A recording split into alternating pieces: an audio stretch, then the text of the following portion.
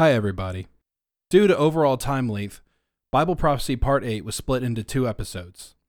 This is Bible Prophecy Part 8b. If you have not already listened to Bible Prophecy Part 8a in episode 15, you should go back and listen to that first. This is the conclusion.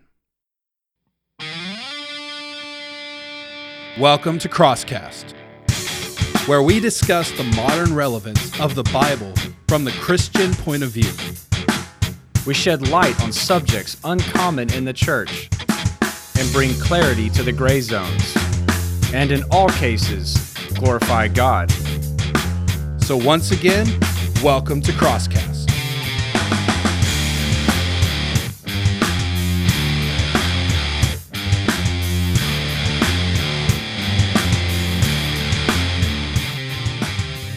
So that's verses 1 through 14. Now, going back over it for a second, kind of recapping those verses, there's parallels to the book of Revelation and other prophetic parts of the Bible. So just going back to kind of recap those, verse 4 and 5. Yeah, so we already went through this list of prophecies that Christ gave that shows us his soon return back to the earth.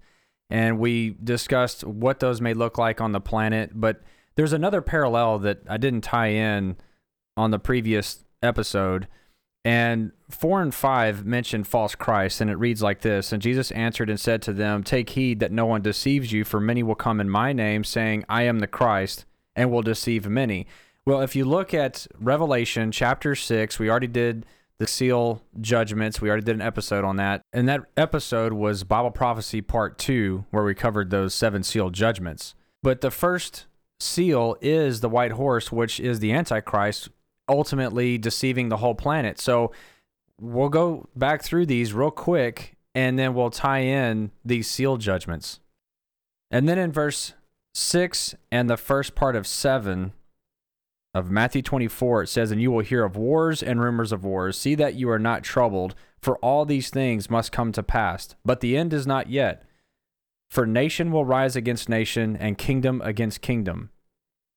If you look over at Revelation chapter 6 and verses 3 and 4, the second seal judgment is the red horse. And the red horse comes to take peace away from the earth, which, of course, is war.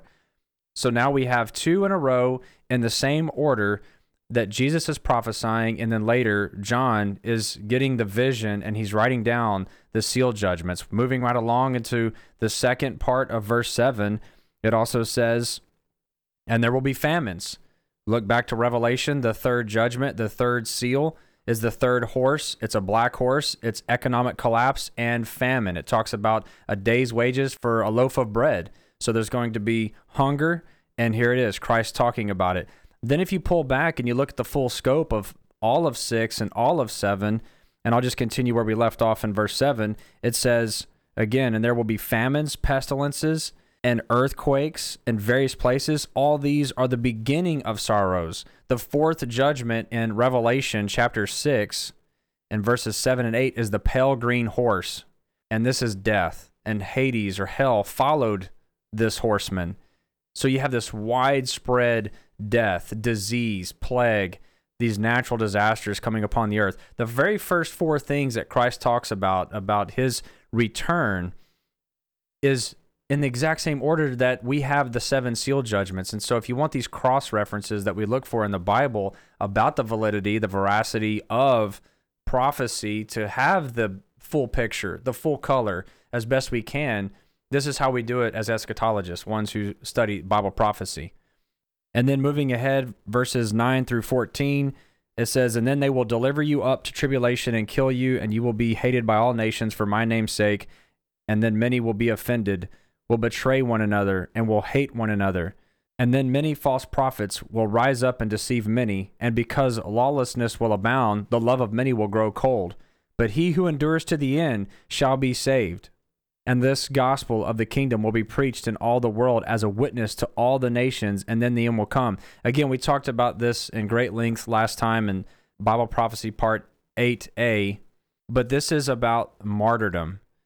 It says people who are doing the work of Christ, winning souls, discipling, doing what the Lord has called them to do in this time will be killed for the cause of Christ. You look at Revelation chapter 6, verses 9 through 11, we have the fifth seal judgment. It's the martyr's cry. There's this great multitude in heaven. It says, who are these? It says, these are the ones that have come from the great tribulation.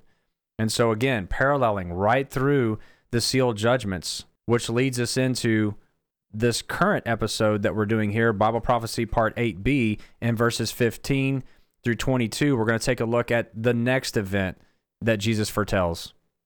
Verse 15, therefore, when you see the abomination of desolation, spoken of by Daniel the prophet, standing in the holy place, whoever reads, let him understand. Then let those who are in Judea flee to the mountains. Let him who is on the housetop not go down to take anything out of his house. And let him who is in the field not go back to get his clothes. But woe to those who are pregnant, and to those who are nursing babies in those days. And pray that your flight may not be in the winter or on the Sabbath. For then there will be great tribulation, such as has not been since the beginning of the world until this time, no, nor ever shall be. And unless those days were shortened, no flesh would be saved. But for the elect's sake, those days will be shortened. So there's 1,000 interesting things in this little passage that we read so far. So first off, it starts in 15, and it addresses the abomination that causes desolation, which we've mentioned. But what I find fascinating is in this part, it goes right into an attitude of, when it happens, drop everything and go. It says, let him who is on the housetop not go down to take anything out of his house. In other words, if you're standing on the roof, don't even go back in the house, because the way houses are built back then, they would have a ladder or a stairwell, but mostly a ladder that went up to a hole in the roof where you could get up on top of the house, and it'd be flat top, and people would sit up there, work up there, whatever have you. It's saying, if you're up there, don't even go back down in the house to get stuff. Just go. If you're in the field, because when you work in the field, you're going to be hot and sweaty in the sun. Not everybody bathes every day back then, so you don't always wear all of your normal clothing. You strip down to the thinnest, lightest layer. He's saying, if you're in the field, don't even go back to get dressed. Just go. And there's an intense amount of urgency. There's this hurrying spirit about it of, this is so bad, you don't have time to waste. And then immediately goes into all the other issues. But let's just start right there at 15. Well, Jesus Christ immediately points back to the book of Daniel, and in episode 10 of Bible Prophecy Part 4, we went through an overview of the book of Daniel, but we covered chapter 9 specifically, where Daniel describes this event. And Jesus mentions it, saying, hey, for those who remember what Daniel spoke of, okay, when that happens, here's what you need to do. So it's kind of interesting, like you're saying, he doesn't really describe what's going on. He assumes the reader already knows what that is about. Now, we have some other references that I'll get to in just a second to bring some further clarity of the abomination of desolation, but you're absolutely correct. His focus was run and seek safety, because the moment that this event takes place, everything shifts in the world. We are now at the Great Tribulation, the 3.5 years, the second half of what we call the 7-year tribulation, or the 70th week of Daniel. Again, referencing back to Daniel, there's a lot of information that you need to know first before you can really get a grasp of what the abomination of desolation is. So whenever you look at the second half of the tribulation period, it is marked by this event. All of the judgments, the wrath of God, the epic proportions of death, war, martyrdom, the rule of the Antichrist, his dark reign. This is where it kicks off, right here. So Jesus wants his people to know, you need to flee. We've already seen in Revelation where it talks about, and power was given unto the beast. We also see in the same book of Revelation, it says that, and he was allowed to trodden down and kill the saints. So we know there's going to be a bloodbath. We know there's going to be death to God's people. So he's saying, run, flee, don't even try to fight, don't try to resist, just get out of the way as best you can, because it's coming. So what is the abomination of desolation?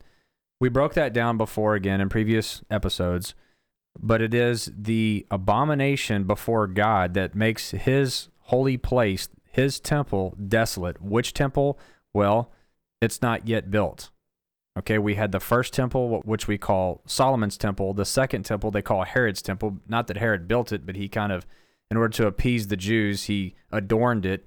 And that was the temple during the days of Christ. We just read in Matthew chapter 24, the first few verses there, it talks about, and I tell you, not one stone will be left upon each other. That's speaking about the second temple, Herod's temple. And in 70 AD, it was destroyed. Well, now here we are in present day. You have the Temple Mount. The Dome of the Rock is not a Jewish holy site. It's a Muslim site.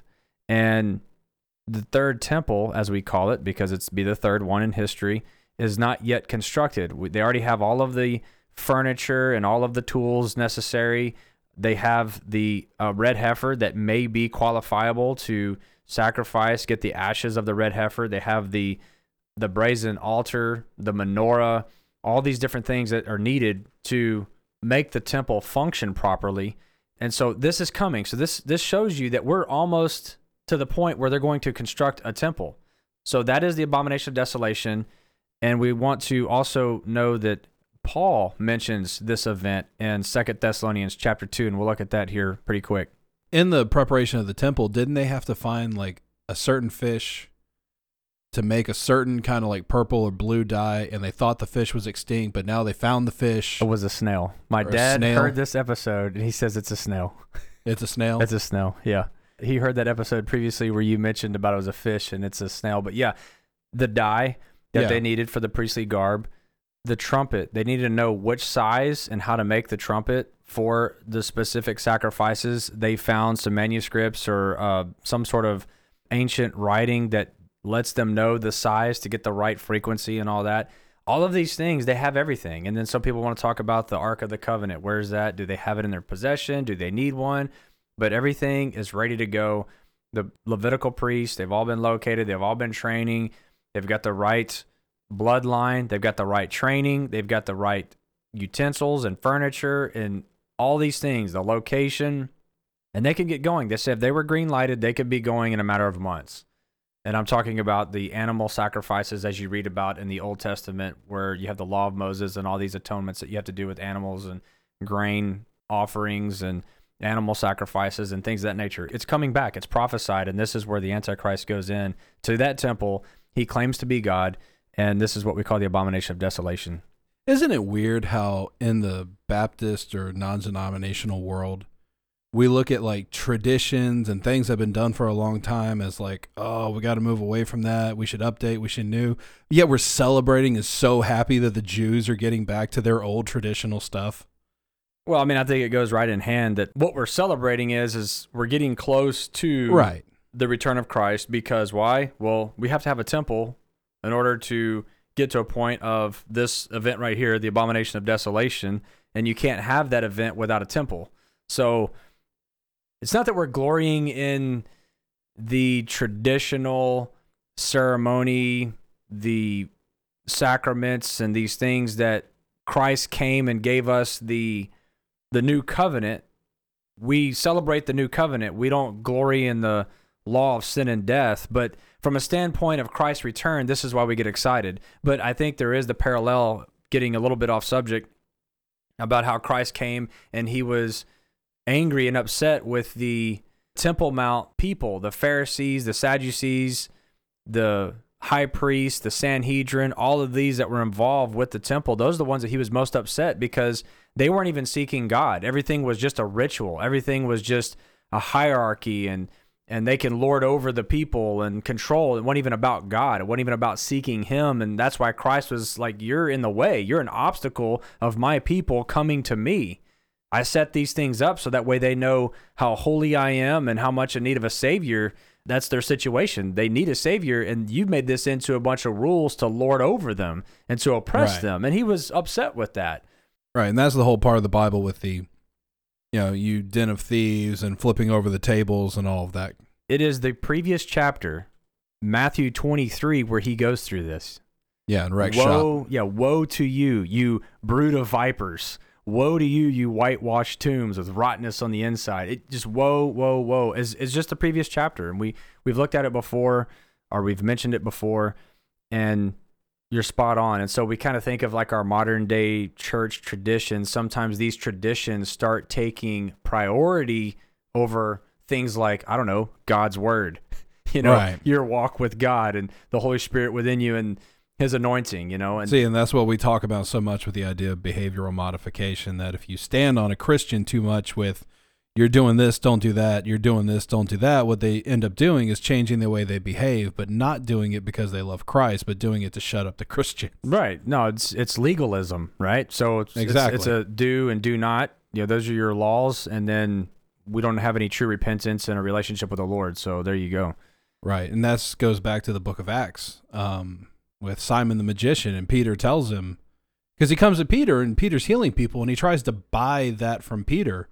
I want to do this too. And Peter tells him, dude, go and repent and maybe your soul will be saved. That was pretty harsh. I mean, so what God is going to be, think about it in the grandiose. God created everything, right? Everything that exists, he created. So you're going to take this little bitty minuscule thing, gold, that he created, and then try to lift it up to him and say, here, take this, give me some, like, this impresses you. Like, you need this, right? In this economy, you need this. He's like, I made everything. I made everything. It all belongs to me. You're going to take a piece of what I made and what belongs to me and then try to give it to me? It's already mine. It's so crazy. Right. But isn't that funny? You have like Peter's healing people, and then you have a magician, a showman say, I want to heal people too as part of my show. And then in the modern day, you have faith healers on huge TV shows. It's kind of entertaining. Anyway, so back to what we were saying. Let's go back to the abomination. Okay. So let's go to 2 Thessalonians. Okay, so Paul writes in his second epistle to the church in Thessalonica, and in verses 1 through 4, it goes like this. Now, brethren, concerning the coming of our Lord Jesus Christ and our gathering together to him, we ask you not to be soon shaken in mind or troubled, either by spirit or by word or by letter, as if from us, as though the day of Christ had come.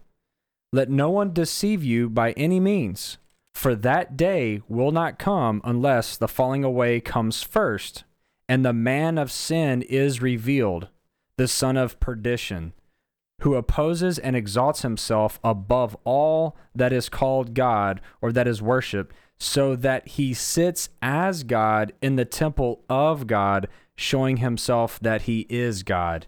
And that's precisely the abomination of desolation, whenever the son of perdition, the Antichrist, goes into this temple that's not yet built. And then they're doing these animal sacrifices, they being the Jews, they're doing the animal sacrifices as we see in the law of Moses. And he's going to bust right into the scene. He's going to say these blasphemous things. He's going to desecrate the temple. He's going to, again, this is an abomination that causes the holy place to become spiritually desolate. And at that moment, that's when Christ says, flee and run. And there's another little tie-in, because we're going to get to this in a little bit later on in Matthew 24 here.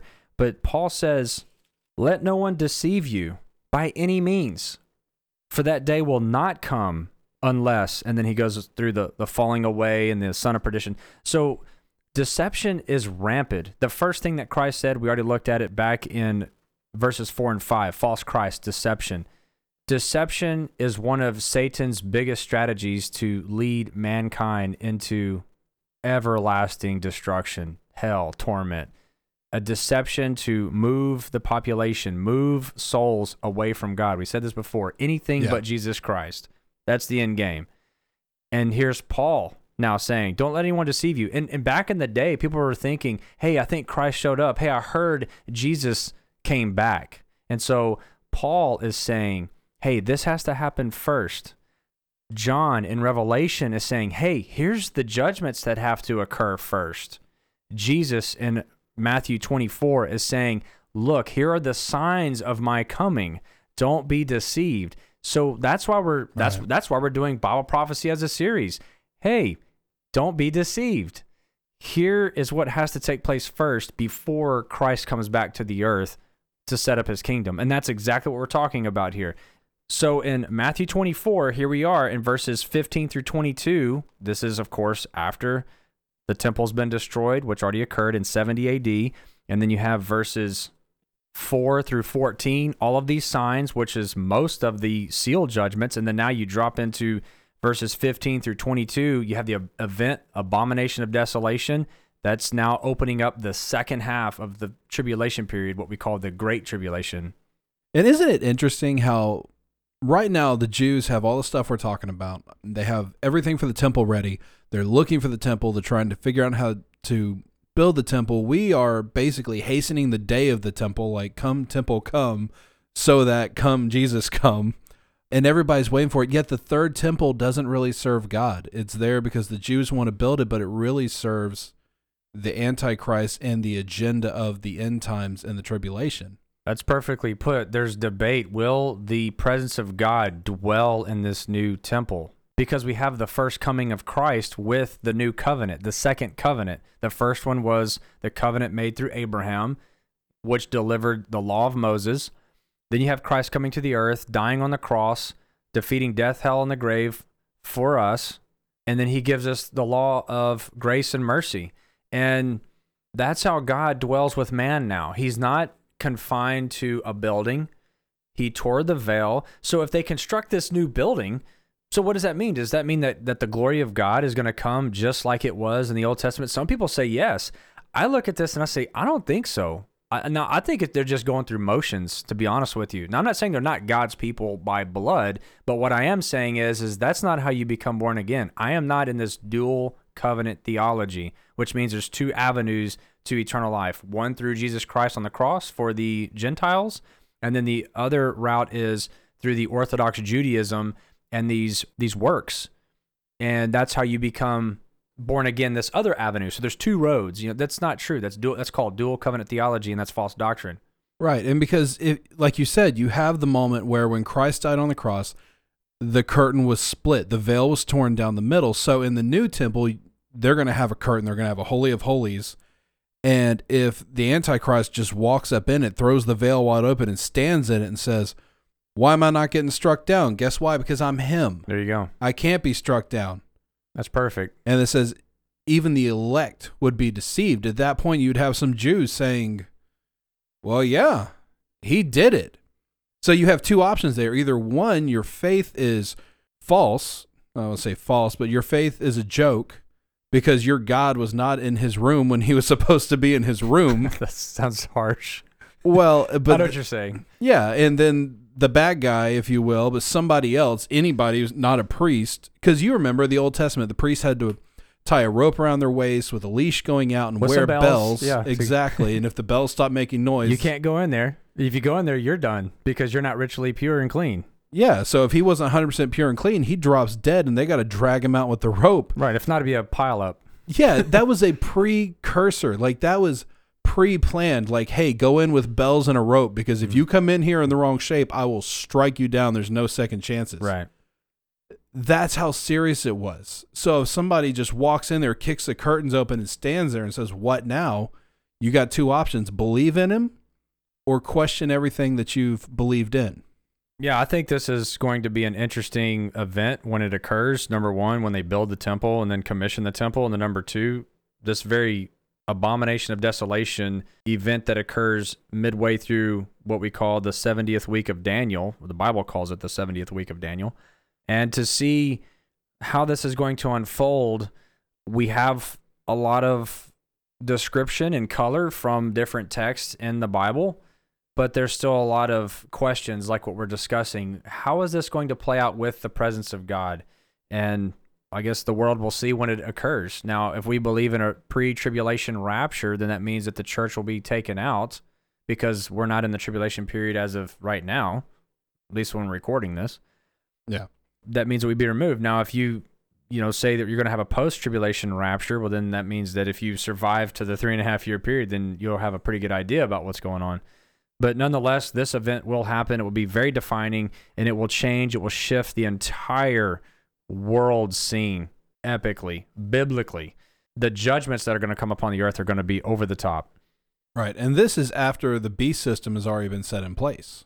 We know that the first seal judgment is the revealing to the world the Antichrist. Right. Now, how has the Antichrist set up his system? I think, of course, he'll have a lot of the, whatever you want to call it, the networking and the infrastructure and the system in the background, but it'll be a roll-in as he begins to gain power, gain popularity, gain trust of the world and the masses.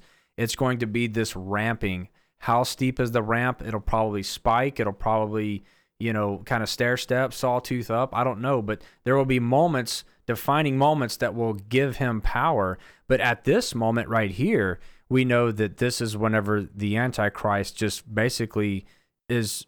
He goes all in. Yeah, I mean, it's almost like he has no restraint. He has no restraint. Yeah. He does whatever he wants to do. He just starts laying waste to his enemies, mainly God's people, the Jews, the Christians. See, and there's two ways to see that. So if he, like with the mark of the beast, we were saying he's going to take over the money. It's kind of a situation of, okay, that's easier to do before you're hunting down Christians and Jews. You're more of a political figure. But at the same time, it's also to see it on the backside, like, okay, you're hunting down Christians and Jews, you're holding a gun to everyone's head and saying, guess what? Here's the new financial system. Right.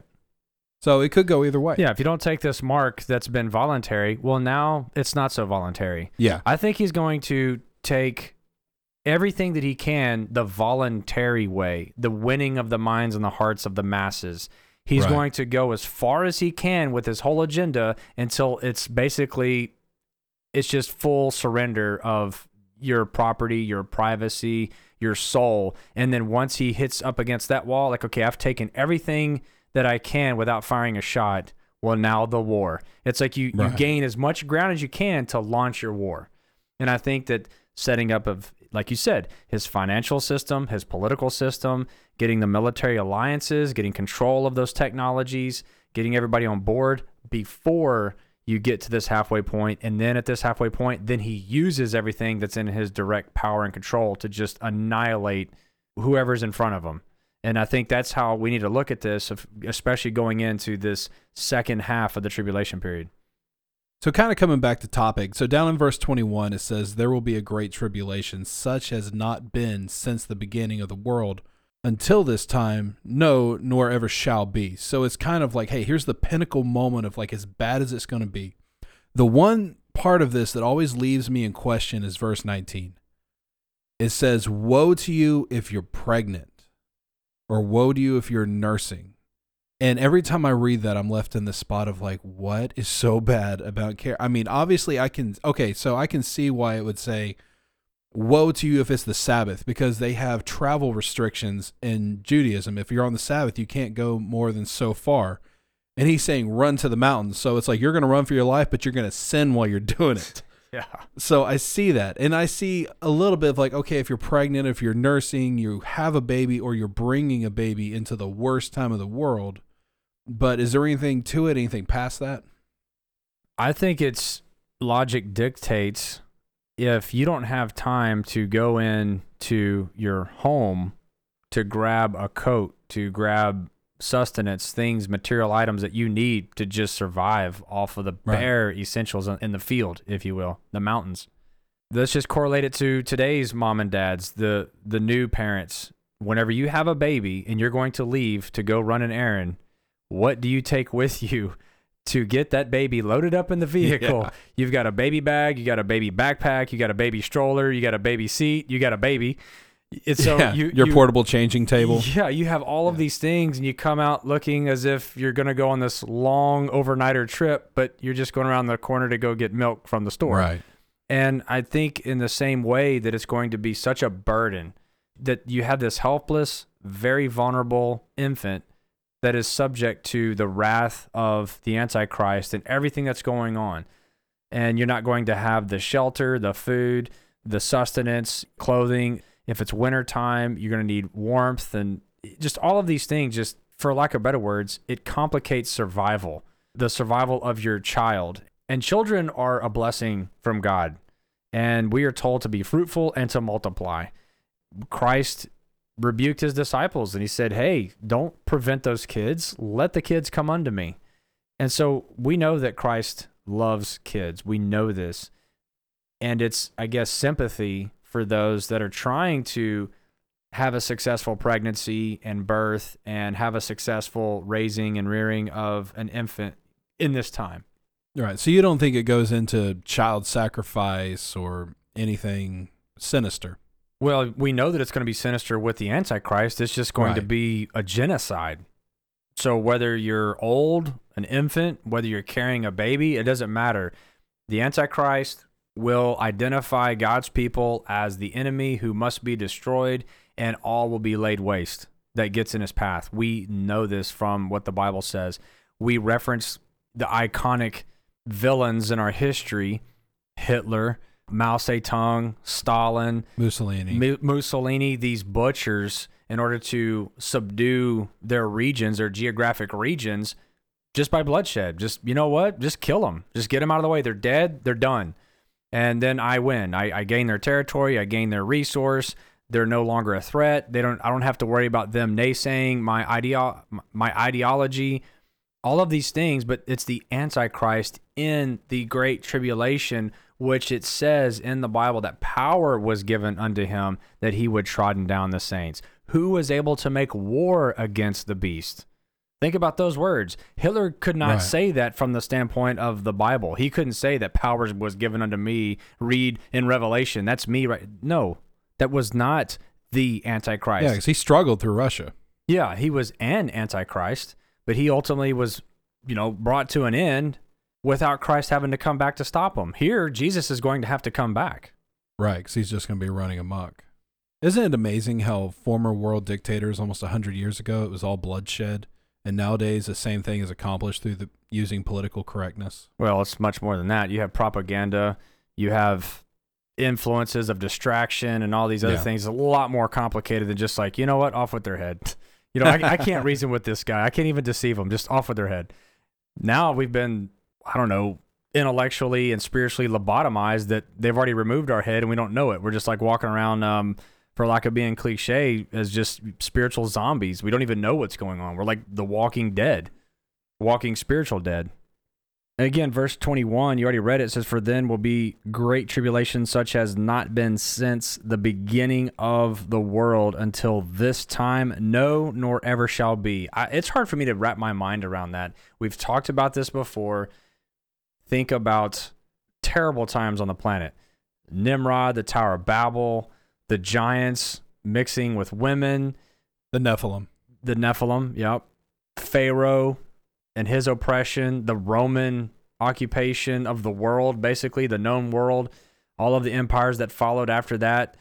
Get into the Byzantines, get into the British Empire, the Spanish Empire, the Spanish Inquisition, bringing it more modern, the Bolshevik Revolution, which started communism, which then subdued the whole continent of Asia, bleeding over into China.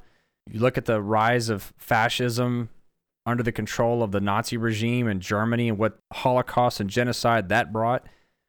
And all of these bad times, nothing compared to what's coming. How about the flood? The world was destroyed. 8 people survived. That's nothing compared to this, according to Christ. Yeah. That blows my mind. And that's why it's so hard. It's so difficult to try to talk to somebody about what the tribulation is going to be like during the wrath of God, because we have nothing to compare it to. Some people say, well, I would like to go through the tribulation period because I think it'd be an adventure. No, it's not. Right. It's not going to be an adventure. It's going to be terrible. It's not going to be fun. You're not going to get entertainment from it unless you're just, a Satanist, I guess. This is a time like no other. Yeah, because in America, everything comes down to an adventure and this idea of like, oh, I'd like to go through that. I think I can take it on. I'm a man's man. But then you spend 20 minutes on a camping trip till your phone battery dies and you're going, oh, there's nowhere to plug in? I'm out of here. Oh, this sucks. I'm going home. Yeah, and that's the mindset that so many people have is like, I'll take it on, headstrong, I got this. And then they get in the middle of it and you're like, man, I'm going back to my comfort. I'm going back to, this is harder than it's worth. I'm going back to the system. Right, and you're going to get in the middle of what you were just saying, the worst time on the planet. I'm 100% about the idea of flee for the mountains. If I'm here, I'm gone. You'll find me out in the middle of Colorado somewhere, just disappeared into the mountains. Like, that's what the Bible said to do. One other thing that I don't want to lose sight of, it says, we're kind of jumping all over this little section. There's so much here to dissect, I guess. But in verse 16, it says, then let those who are in Judea flee to the mountains. Well, modern-day Judea is basically the Palestinian-controlled area of the West Bank, which surrounds Jerusalem to the east. They call it the West Bank, but it's east of Jerusalem, and it's kind of like a big arc or semicircle that is to the, again, east of Jerusalem. And it's interesting, Jesus points out that specific location, and I think it's very fitting because that will be very hostile. Why? Well, because of those who dwell there. They're the enemy of Israel. That's the Palestinians specifically that are controlled by the Fatah regime, and they hate Israel. They want to overcome Israel, throw them into the Mediterranean Sea, take over all of Jerusalem and all of Israel. And so if you're in that area, specifically flee. Yeah, so let me ask you this. What does that look like if we go back to what we talked about a few episodes ago with the Psalm 83 war? That's a great question. I don't know from a standpoint of what it's going to look like after the Psalm 83 war. We talked about how those people will be wiped out. I'm not sure if there's some sort of, civilian refugees that are left behind in that area, almost like a token, like, yeah, we annihilated you, but then there's hostilities that maybe creep back in through the Antichrist's influence during the front half of the tribulation period that maybe, brings them up and starts bringing them back into power, training, funding, weapons. I'm not sure, but modern day geographic borders and lines on a map, that's the West Bank. And that's a great question, because if we do place Psalm 83 war before the tribulation period, we covered that, and absolutely, that enemy is disarmed. They're destroyed. They're defeated. And so there would have to be some sort of threat there during this moment. So something had to come back in and inject a capability to this people group. Right, because we were talking about Gog and Magog coming in and saying that they came into an area with unwalled villages. Right. That there was safety, that there was comfort, that people were relaxed, which would be very much in that first half of the tribulation or when they just got the temple and everything's going good for them. And then you have the abomination that causes desolation. Now the people in those villages are going, oh no. Right. It's time to go. Well, we know also the Bible says that whenever they cry or they say peace and safety, then sudden destruction comes upon them like travail upon a woman with child. Meaning what?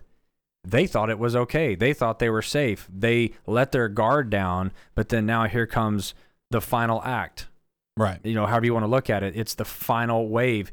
And we're going to look at it here to close out this section. And it says, verse 22, and unless those days were shortened, no flesh would be saved. But for the elect's sake, those days will be shortened. So what does that mean? That means that Christ literally has to return to the planet to stop this, to stop the war that the Antichrist has unleashed on the planet, specifically on Israel and God's people, both the Jews and the Christians. And if Christ didn't come back, no flesh would survive. It's a pure and total planetary holocaust, regardless of race, creed, background, mark of the beast, no mark of the beast, all flesh will be destroyed. But Christ literally steps down on the planet in order to intervene and stop the madness, and then he sets up his rule and reign. And this would also point to, again, our need for Jesus Christ as our Messiah, our Savior. He came the first time for our soul. He will come the second time in order to save mankind on the planet and to establish his kingdom. We need him at both comings. We need him desperately for our eternal salvation and for his kingdom to be manifest on the planet to overthrow Satan's son, the Antichrist. Yeah, and to put it to a stop. He's the only one who can. Yeah, so it's like a perfectly formed war machine where the money is there because he controls the money. So the military's backed with a blank check. The food's rolling in. Nothing is getting slowed down. No supply lines are getting stretched out. He's just marching across, almost like how Hitler did going through Europe, but where it was just that drive-through gunning, and then the cleanup crew comes in from behind, takes out the one or two that are left, and they just keep moving in a wave. something to that effect, just a flawless war machine that doesn't get slowed down. And again, like you said, who can make war against the beast? Who can stand against him? It reminds me of the question, again, pointing back to the book of Revelation. It says, who is worthy to open up the scroll? The scroll is seen as the title deed to the planet. Right. It is seen as the opening to begin the sequential order of judgments, which leads to the return of Jesus Christ. And there's no one worthy, and there was sadness. And then they all looked to the Lamb of God. He was the only one who was worthy to open up the scroll. Same thing.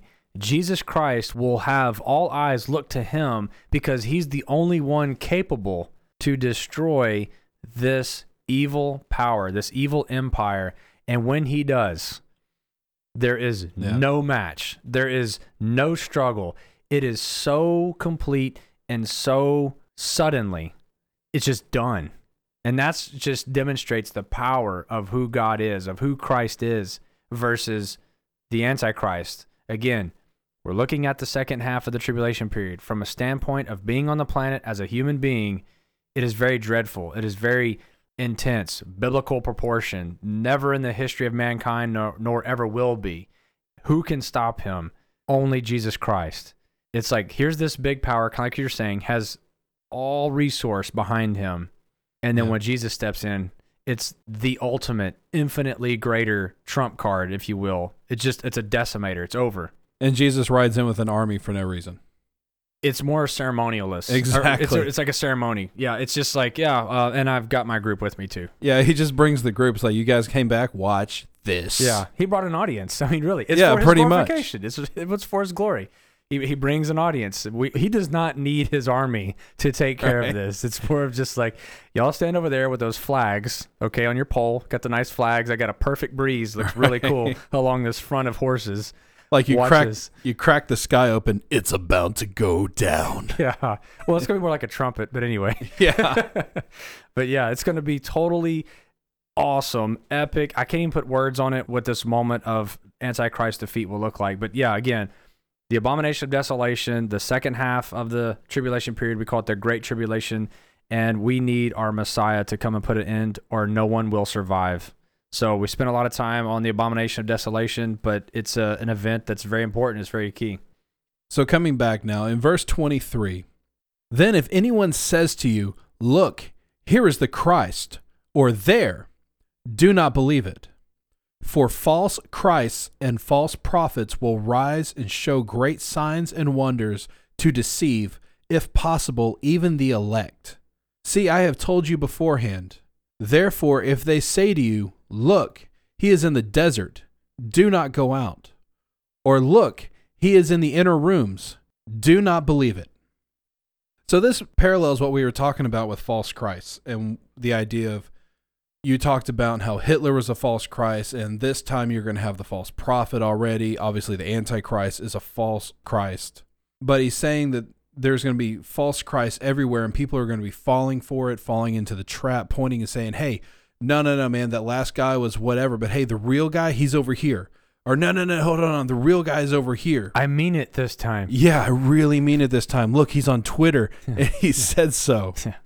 Well, look, this is the third time now that Jesus Christ in this Olivet Discourse, in this sermon, whatever you want to call it, this narrative that Christ is giving, this is the third time that Christ said something about deception. The first time he mentioned it in Matthew 24 was verses 4 and 5. Take heed that no one deceives you, for many will come in my name, saying, I am the Christ, and will deceive many. The second time he did it was in Matthew 24, verse 11. It says, then many false prophets will rise up and deceive many. The third time, we just read it. It says again, then if anyone says to you, look, here is the Christ, or there, do not believe it. For false Christ and false prophets will rise and show great signs and wonders to deceive, if possible, even the elect. See, I have told you beforehand. And so he's saying deception all over the place. Right. All kinds of ways, all kinds of strategies, all kinds of stories, all kinds of false proofs. And so we must not be deceived. Now then, going back to the days of Christ, They hear about somebody riding into town. Hey, Jesus showed up over here 3 towns away.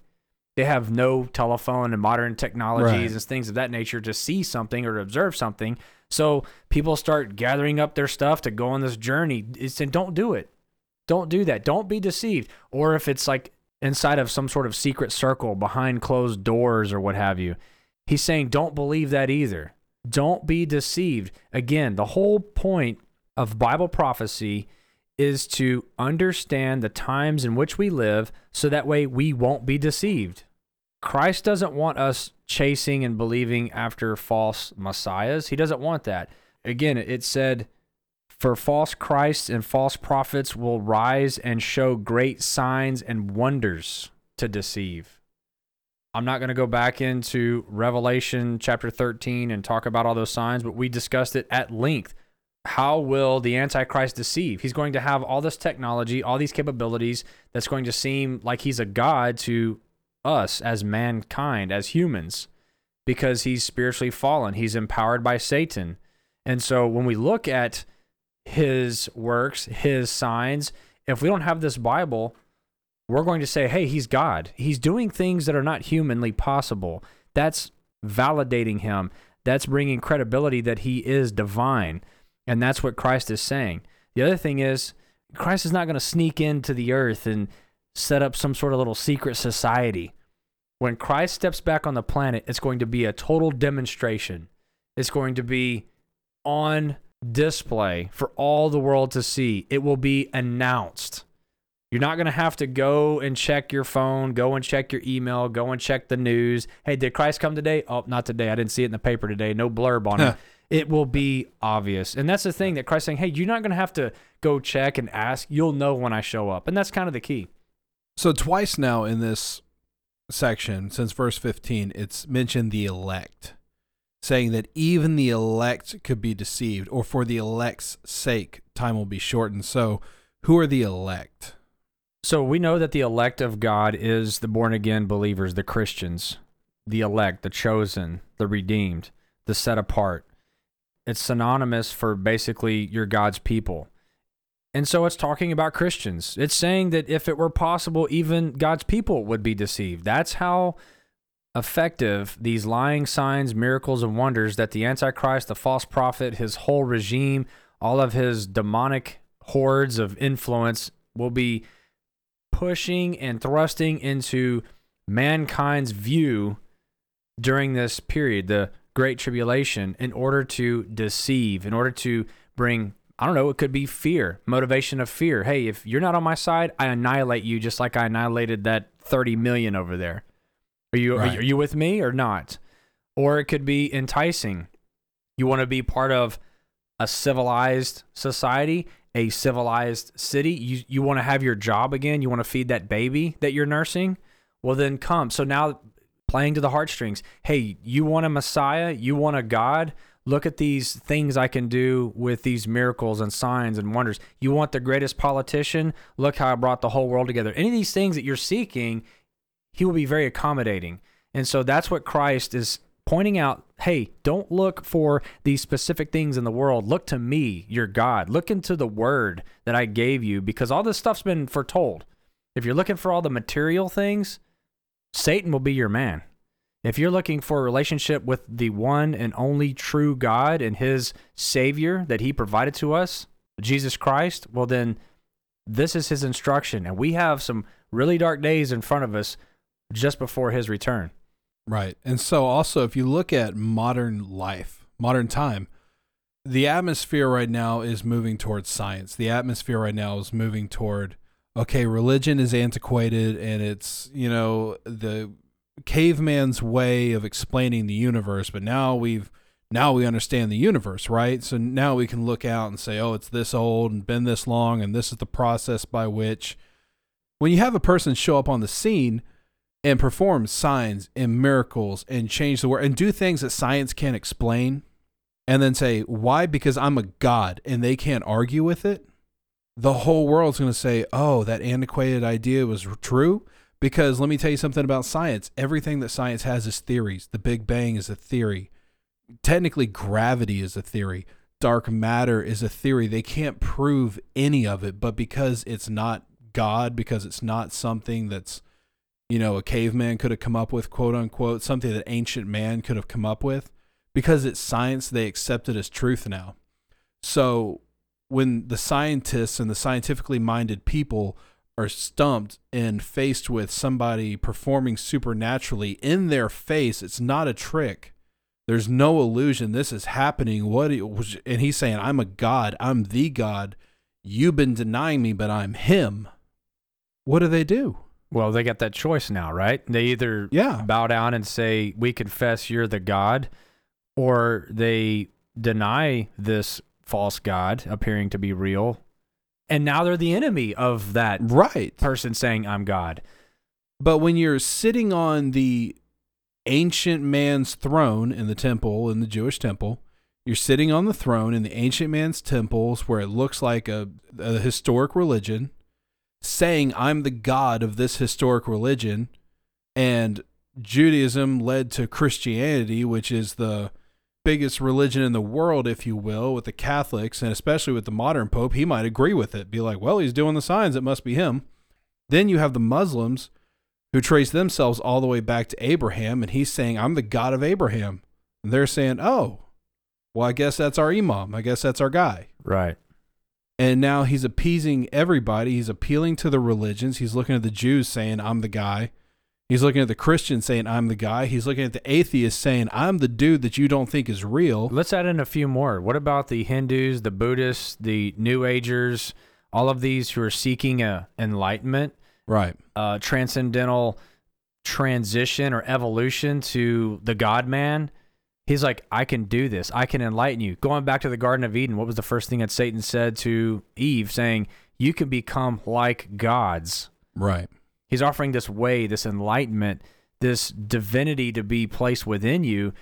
All of this coming together where you have this universal religion, this universal false worship that will be very compelling and very luring because it looks like a payoff right now. Like, okay, you're doing these signs and miracles and wonders, and if I participate, I instantly get a payoff, like some sort of, I don't know what's going to happen. I mean, you could talk about technology merging into mankind, this fallen angelic technology, having body hacks, and we've talked about this before, where now all of a sudden you're super smart, you're super strong, you have super energy because you're using this technology, and he's in control of it, right? And so he's manipulating your physical being. He's manipulating your emotions. He's manipulating your mind because he's very resourceful, and he's hooked in with Satan. And Satan's been studying the body for thousands of years, literally.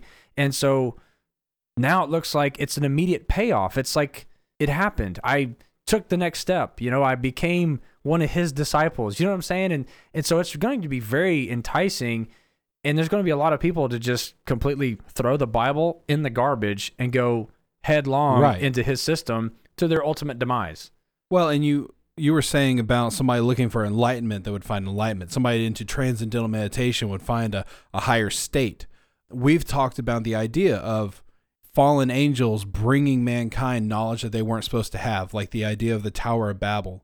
If they were trying to reach to the sky to a heavenly portal, we have skyscrapers now and way taller than anything they could have reached with, mud and sticks, making bricks. If it was a sin for them, why is it not a sin for us now? Because they were actually trying to reach something that was there, not just up to the sky. And I think we've talked about this before, and I think in either the episode of Heaven, we're talking about portals and dimensions. Right. And I do believe that there was something of that nature where they're trying to create some sort of portal to try to, cross into the third heaven. And that's my own conclusion with it. But like you said, it wasn't just like, oh, we're going to pile up these bricks and then we're going to take it up to 200 feet because that's where heaven is. No, there was something else going on. Yeah, there was something up there to be achieved. And so in that same way, if it's not fallen angels this time, well, it kind of is. It's Satan. He's a fallen angel. But in the same way, it's, oh, you're looking for enlightenment or you're looking for a higher plane. Let me show you this. You don't know what the image of the beast might be and what it might be capable of doing. AI, hologram, some sort of robotic form with some sort of, living outer covering, some sort of organic cellular makeup to it. I don't know. I mean, I really don't. And the phrase signs and wonders. what is that? Is it just fire from heaven, or is it this whole room full of people? We're all gonna leave the planet together, and just boom, suddenly you're in a different state or in a different plane. You're not where you were, and then you come back, and he's like, "How was that?" And everybody's like, "I can't believe what we just did." Yeah. Oh yeah, I think you're gonna have to get outside of what you know to be normal. It's going to have to break. Be possible. It's going to be beyond what you think is possible. It's going to be beyond what you think is normal, and then maybe multiply it times another factor. And that's Satan's deception. That's what we're talking about. Satan's deception. We're not talking about God's capability. We're talking about Satan's capability. Right, because think about going to like a magic show. The first time you're in a theater and somebody's performing magic in front of you. They just ran a sword through somebody's body. It's like, how did they do that? Yeah, but it looked real, or it was, I don't know. It is real. What just happened? Did that just happen?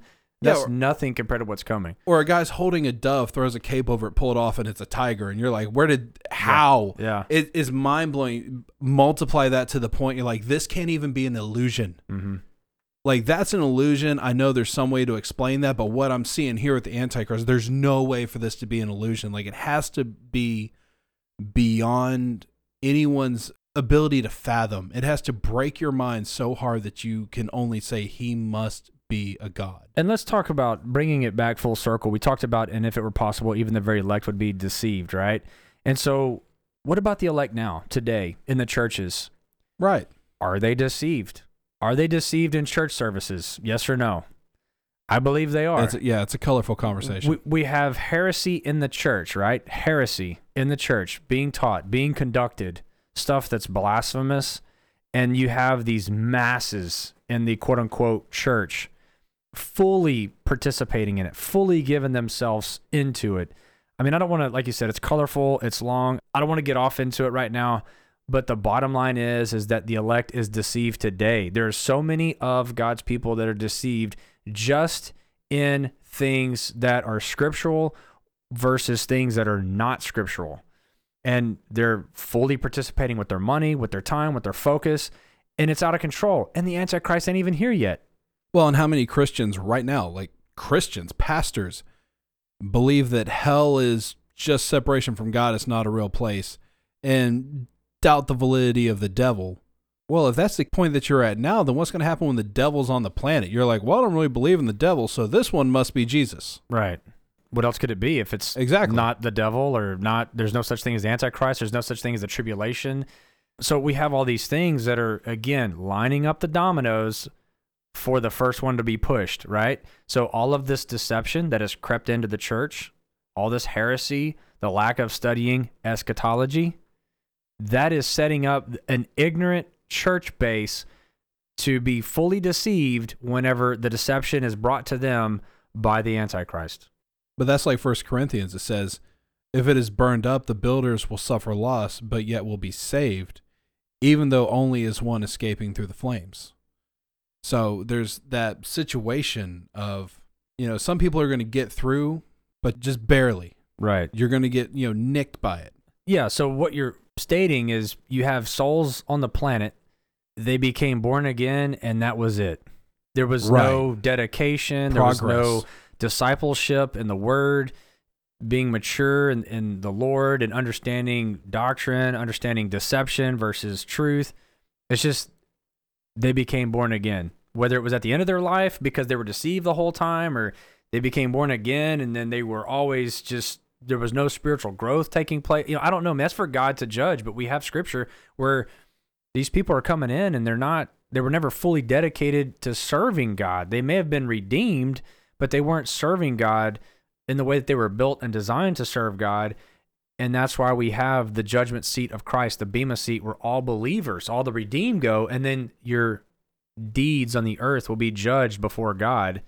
So that, it's like a reward ceremony. So you get your reward based off of what you did truly for the Lord, for the glory of God, not for the glory of yourself. And that's kind of brings the interesting thought, and this kind of a weird spot for it, but when you give yourself to God, is it that weird moment? Is it that moment of you're at church and somebody manipulated the emotions just right, and the music and the moment that caused you to tear up, and you went up front and said a prayer, and when you said it, you weren't even really sure who you're saying it to, and you kind of went through the motions that somebody was pushing you through, and you got through it, and in the end they're like, oh, you're saved, and you say, oh, cool, I'm saved, and for the rest of your life you say, yeah, I'm saved, but you never followed up. Right. Nothing came from it. You just simply reference an experience that you had at a place. Right. And Jesus talks about, some seed will fall into soil, will take root, but then the vines will choke them out. Some fall on rocky soil and it never even sprouts. So that's addressed. So if there's no fruit coming from you, like you'll know a tree by its fruit, if there's no fruit coming out of you, then you have to question yourself there. Are you actually a Christian? And then take yourself in that situation, and what's going to happen to you here when all of the deception possible is going on simultaneously and like in the strongest forms it could have, where even the elect, in other words, people who are actually Christians, people who actually love God and follow God, even they would be fooled by it. And then you're going to stand there in the middle of it and be like, oh, I'll come out of this all right. But Jesus told us 3 times, don't be deceived. We have the father of all lies, Satan, and his son coming to the earth with full capability and power that God just basically cuts him off the leash, lets him run loose. Right. And here you have the full deception, full frontal assault with, I guess, no filter is what I'm trying to say. And again, Christian, if you are not in God's word, if you are not studying systematic theology, doctrinal, foundational principles, all these things that sound way too formal for you, you are in danger of being deceived the closer we get to the return of Jesus Christ. And the Lord would not have any be deceived, but unfortunately we know that where the world is in its spiritual state today, it's spiritual darkness, blindness, groping around, not even aware of how wicked mankind is, how desperate of a Savior this world is. They're not even aware of their own spiritual condition, let alone trying to be prepped and prepared to watch for deception, to make sure that whatever they're taking into their soul is of God. Because the Antichrist, when he comes, he's going to deliver things, and everything he's bringing to deliver will be packaged in a deceptive title. It won't be packaged in, oh, here is destruction, please partake. It will be, hey, this is good for you. This is next level. This is divinity. This is prosperity. This is signs and wonders. And this is, something we can all come together. Just all these other banners, all these other titles. The end, it's destruction. Here's destruction. Hey, you want some destruction over here? Here's some death. And he's not going to sell it that way. And that's why the Christians need to be on guard for this type of thing already creeping in. The Antichrist system is already being built and designed. It's already here now. It's just it's not in full mode of being operational, if you will, under the control of the Antichrist. One of the best ways I've heard it is from John Piper. He's a pastor from Minnesota, and he said, I don't know if it's his original words, but he said, guilt is to the mind what pain is to the body. It lets you know there's a problem. It lets you know that there's an issue. And so in that same way, in the end times and in the middle of all this, and in the middle of all the deceptions, when you have the Holy Spirit, there will be a check in your spirit. When the deception's going on, it's just not going to feel right. It's going to be that. And if you're like a real Christian, if you really spend time with Christ, you know what I'm talking about, that check in your spirit where it's like everything looks good. And it all looks approvable and it all looks okay, yet I just can't sign off on it. And I don't know why, but there's a check in my spirit. And you hear that all the time in church circles. I'm like, man, you know what, dude? We've been planning this church service.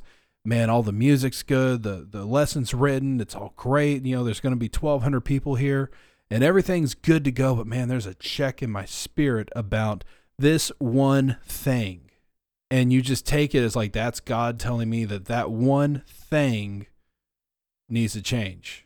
And likewise, in this moment, if like you and I are standing here, hopefully not, if you and I are standing here and the deception is in our face and we're just sitting there going, man, there's a check in my spirit about this, dude.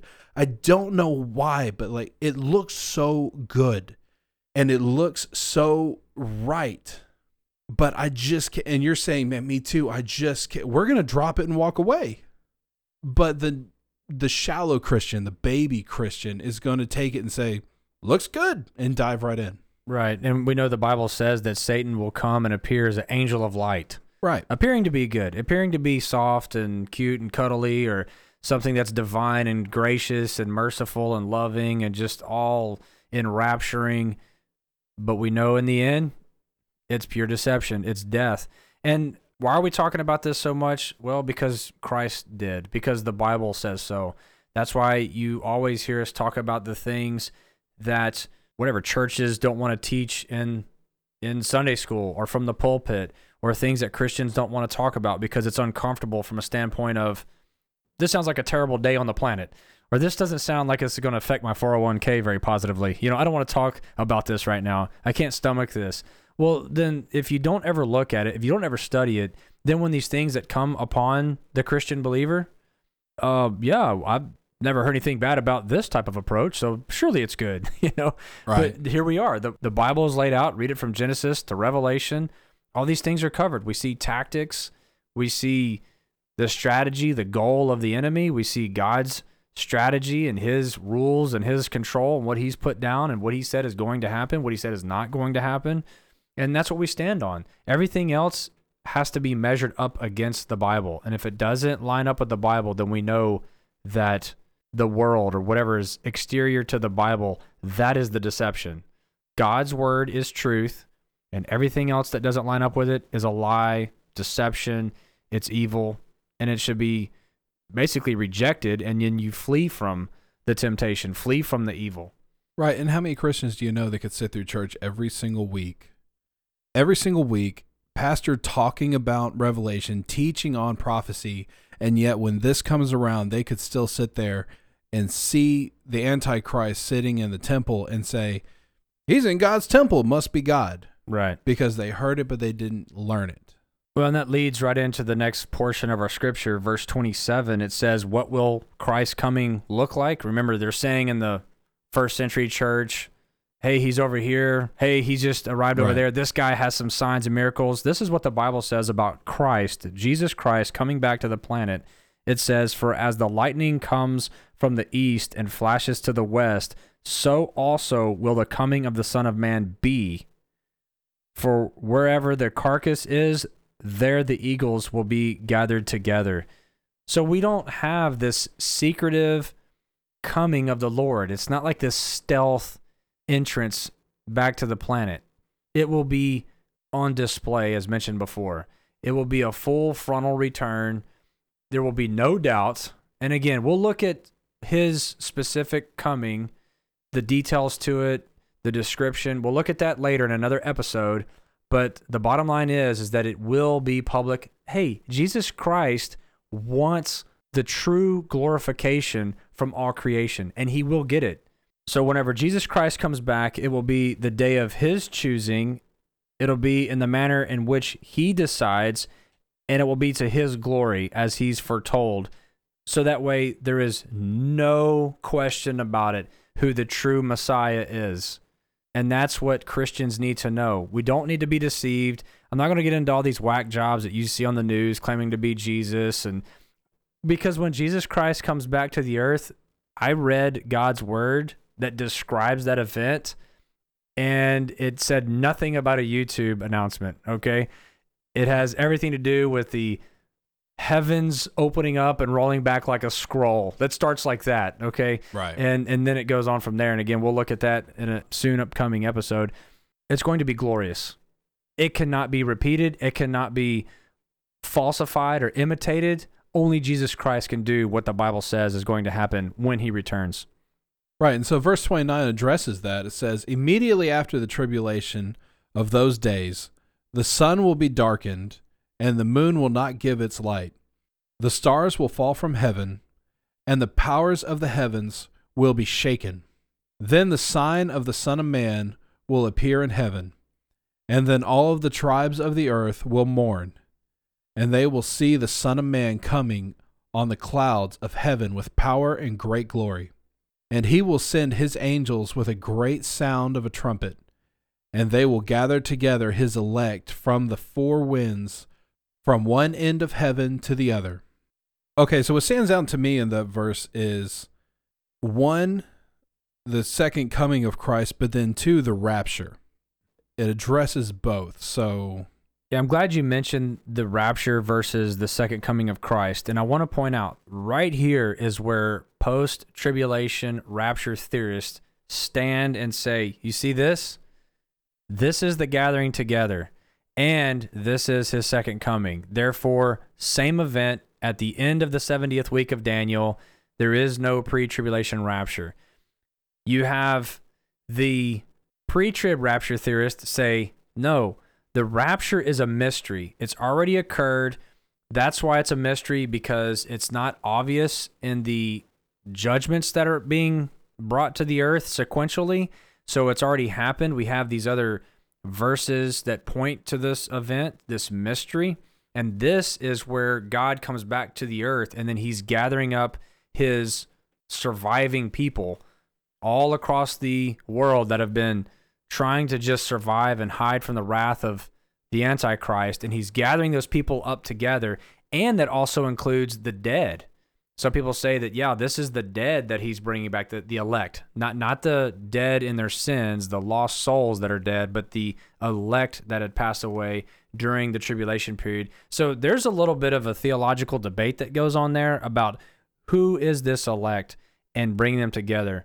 well, and we also talked about how after the rapture, if it was a pre-trib rapture, after that you would have people finding the Bibles laying around and just coming to faith and coming to God in the middle of this.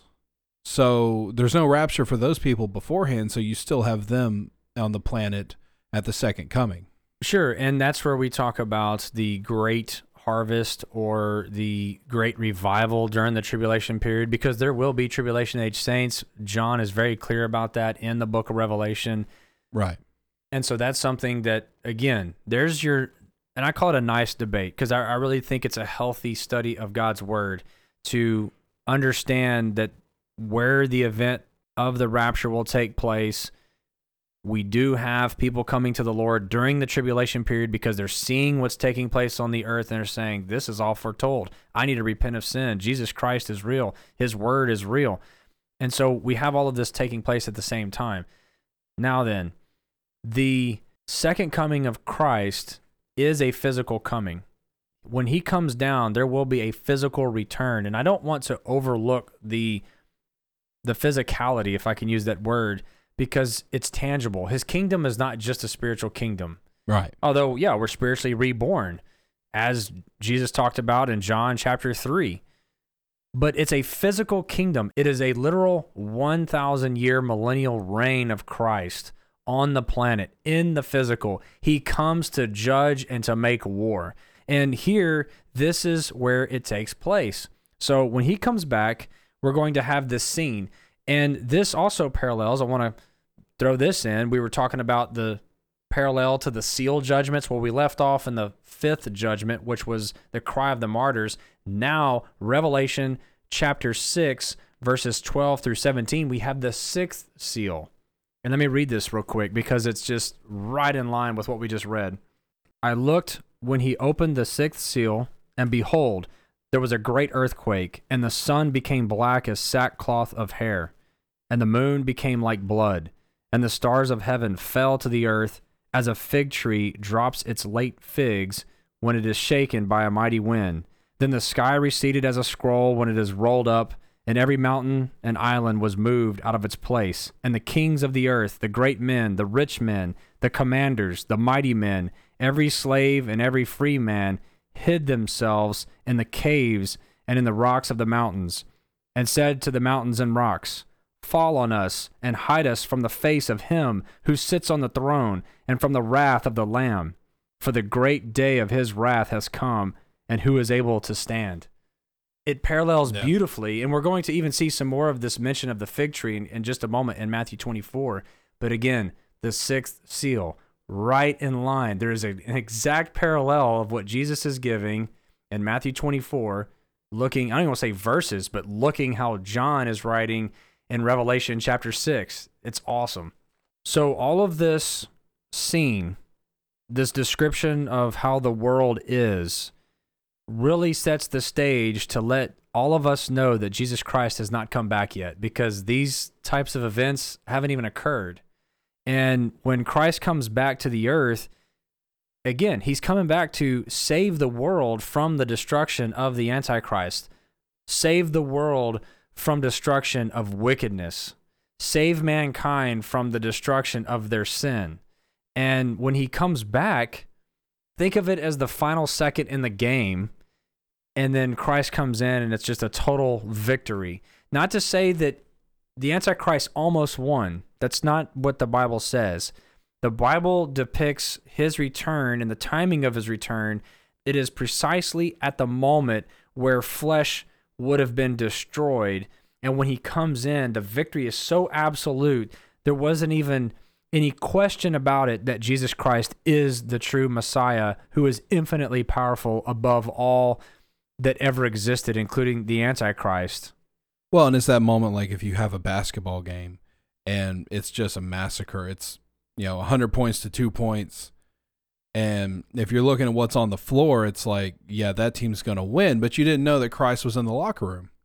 And he comes out of the locker room in the last 20 seconds of the game with an enormous sword and beheads the whole other team. And you're like, well, they win by default now.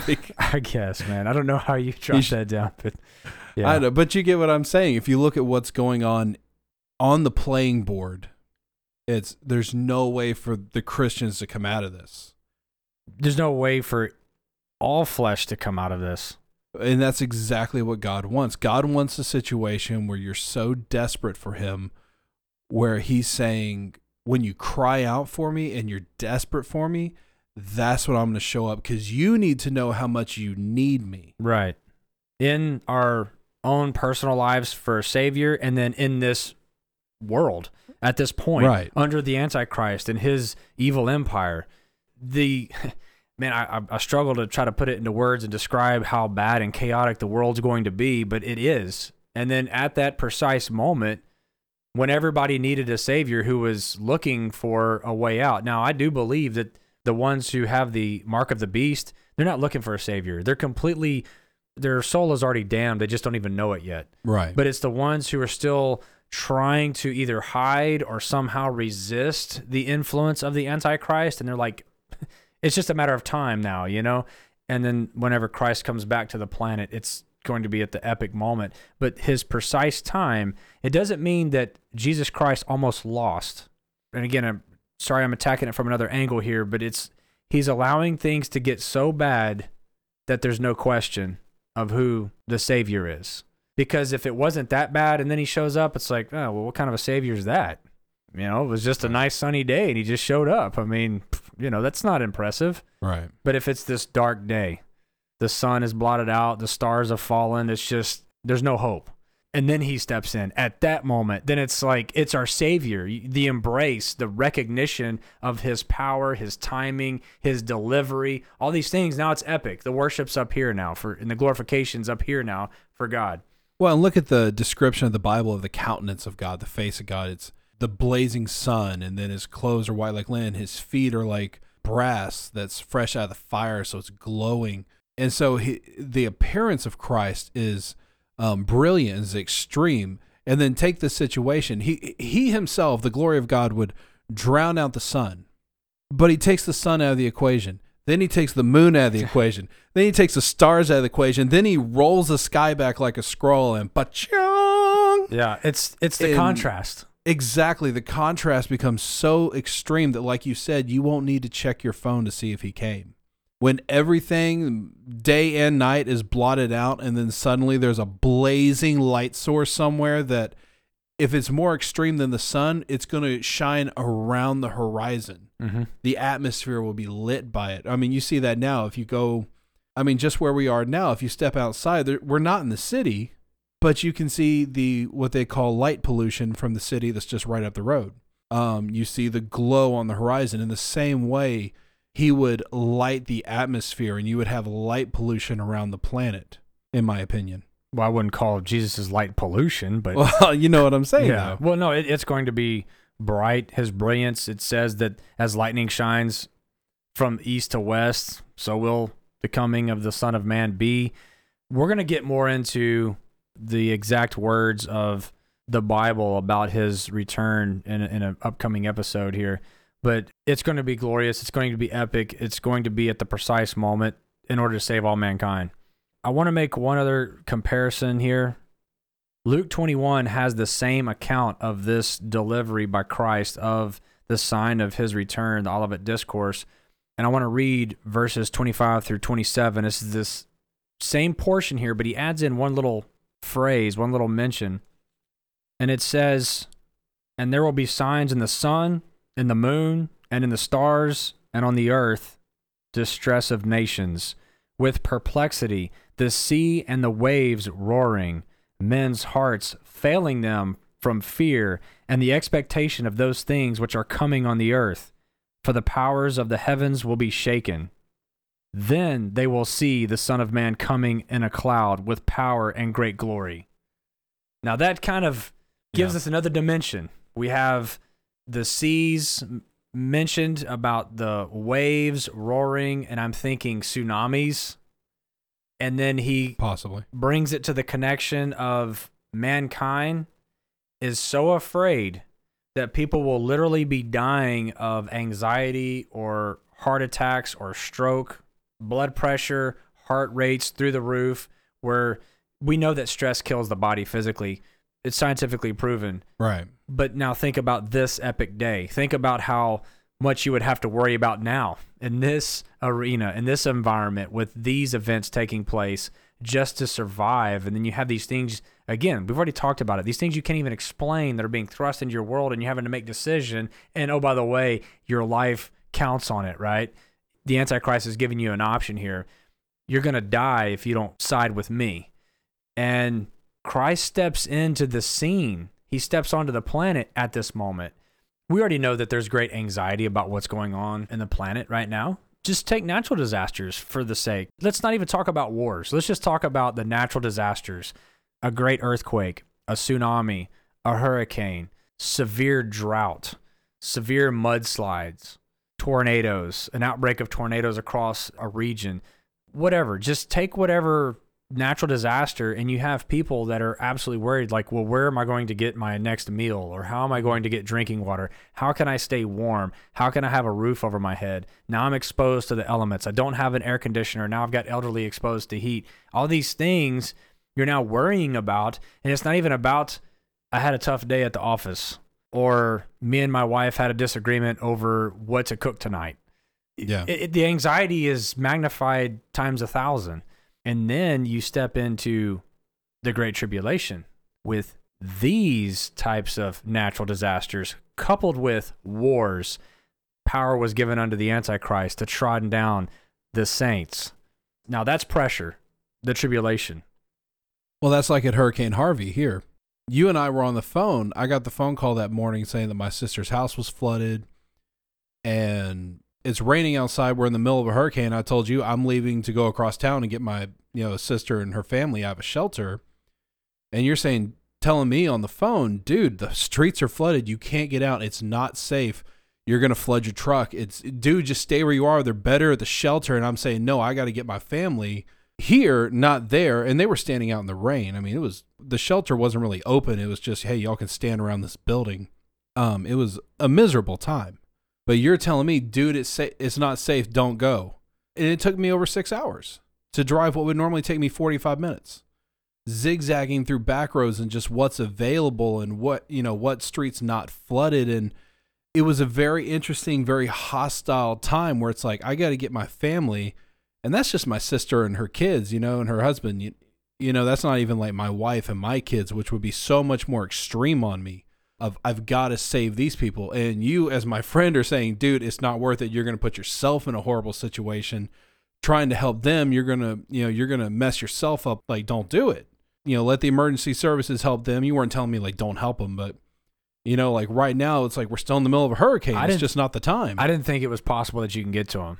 It almost wasn't. Yeah. I mean, I'm looking at it that you're going to fail in the attempt. Not that, hey, right, don't do it, it's not worth it, but it's just you're going to fail, and now you have a compounded situation. And the only thing I want to add to this historical event that occurred was that society was really in a better place compared to, well, Right. I say a better place compared to the tribulation period, but you know what I'm saying? Like, there wasn't the Antichrist trying to kill Christians and during Hurricane Harvey. That's what I'm trying to say. Right, and that's what I'm saying. And so this is Houston, Texas area, and so we're used to hurricanes. It happens every few years. My sister and them are used to hurricanes. They know what was coming. They were ready for it, yet they weren't ready for their house flooding, and just that little monkey wrench in it changed everything.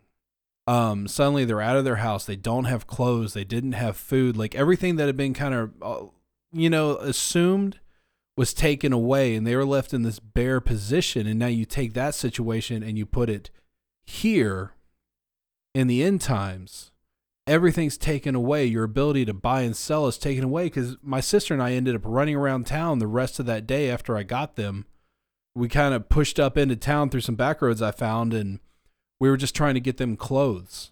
And it was impossible to find clothes. The stores have been gutted. We were just trying to find water. The stores have been gutted of water. Everything had been stripped. Everything was in a horrible, horrible state. You take that idea and you put it into this where, hey, there's also somebody trying to kill you. There's also people hunting you.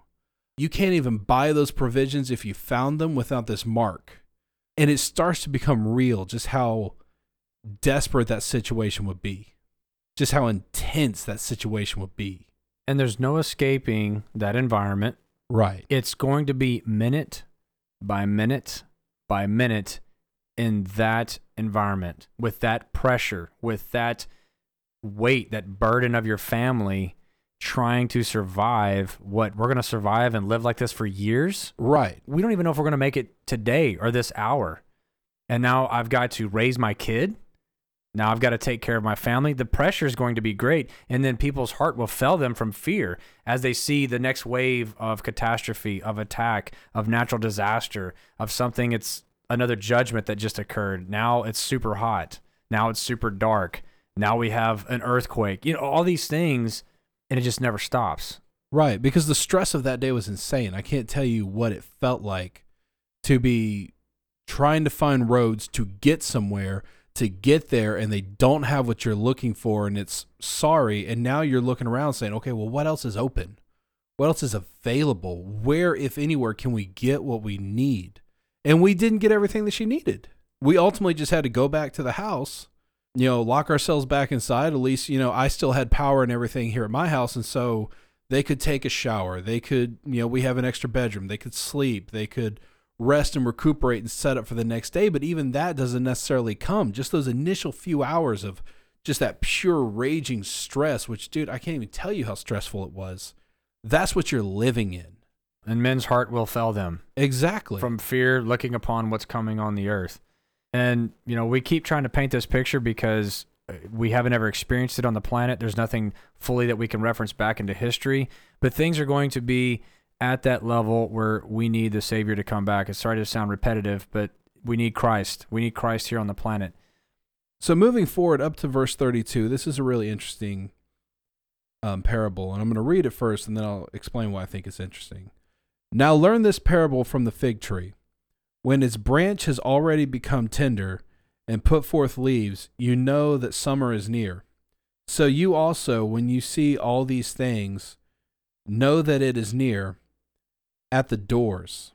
Assuredly, I say to you, this generation will by no means pass away till all these things take place. Heaven and earth will pass away, but my words will by no means pass away. So what I find interesting about this is the fig tree represents Israel in prophetic meanings over and over and over. And so when you take it as the fig tree is Israel, and then look at everything else we're talking about, he's saying this generation, in other words, the generation in the end times will not pass away before my second coming, is what he's saying here. So I've heard it said as the generation that saw Israel come back, and I've heard it as the generation that was there when the tribulation started. That's absolutely correct. And how do we know that Israel is the fig tree? Read Joel chapter 1, and it outlines how Israel is the fig tree. The Bible interprets itself. When we have symbology or a reference, and we need understanding about the meaning, we look within the Bible, and then we get our answer. So therefore, the answer of who is the fig tree or what is the fig tree, Joel chapter 1, again, it's Israel. So there's this reference about this fig tree putting forth its leaves and the branches becoming tender. It's like you're coming out of some sort of dormant period, and then now you're back into a flourishing and a growth period. And eschatologists, I'm one of them, agree that it points to the fact Israel existed in the past. They were subdued by multiple empires, ultimately destroyed by the Romans, and then moving forward to May 14th, 1948, Israel was born in a day. The nation, that is, formally born in a day. We can go back to the Zionist movement in the 1800s and so on. But the nation itself, they gained their independence May 14th, 1948. Later on, regained Jerusalem as their capital on June 6th, 1967. And he's saying that that generation who observes that, who witnesses the fulfillment of the fig tree putting forth its branches and leaves, that generation will not pass away until what? Till all things are fulfilled. What's all things? Well, we just read it. We've been in it for now. This is the second episode of Matthew chapter 24. Everything we've been talking about, all of these things, including the return of Christ back to the planet, will all occur within the generation that sees the fig tree put forth its tender branches and have the leaves flourishing and growing again. And who is the fig tree? It's Israel. That's why everybody back in the 40s was excited, hey, Jesus Christ is coming back, because they knew who the fig tree is and what Christ said about the fig tree and how that coincides with that's God's timetable. That's God's prophetic clock. So we look at it now, we say, hey, Israel's been in the nation for decades now. They've had Jerusalem as their capital for decades now. And this is leading into an excellent description of when will Jesus come back. And there's all kinds of date setting, but let's read ahead here. Verse 36, but of that day and hour no one knows, not even the angels of heaven, but my Father only. It almost sounds like it's contradicting, but it's not. There is no contradiction here. It says that no one will know the day or the hour. That has nothing to do with the generation or the season. The Bible is not contradicting itself. And a lot of people say, oh, they stand, it's like the world's quickest verse that they ever memorize when it comes to Bible prophecy is this one right here. No one knows the day or the hour, brother. Therefore, I don't want to hear your prophetic talk. We can't talk about eschatology because no one knows the day or the hour. Right. So you're saying that because no one knows the day or the hour that we're told not to study prophecy? We're told not to study Matthew 24, Matthew 25, Luke 21, all of Revelation, all of Daniel. So we throw those away because you're quoting this at me. When Revelation ends with, blessed are those who read this book. And keep its prophecies. Right. So here we are now, the great debate. Do we as Christian believers, do we study prophecy or do we ignore it? Do we look at what the prophetic descriptions are and then observe the world and see where we are in this timetable? Or do we say, God told us not to look at any of it because no one knows the day or the hour?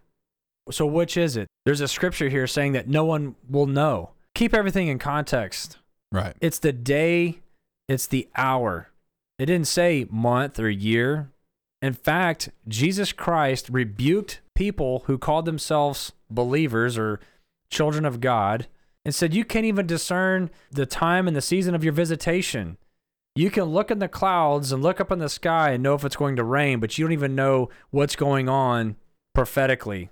And so he demands us to know the times, the seasons.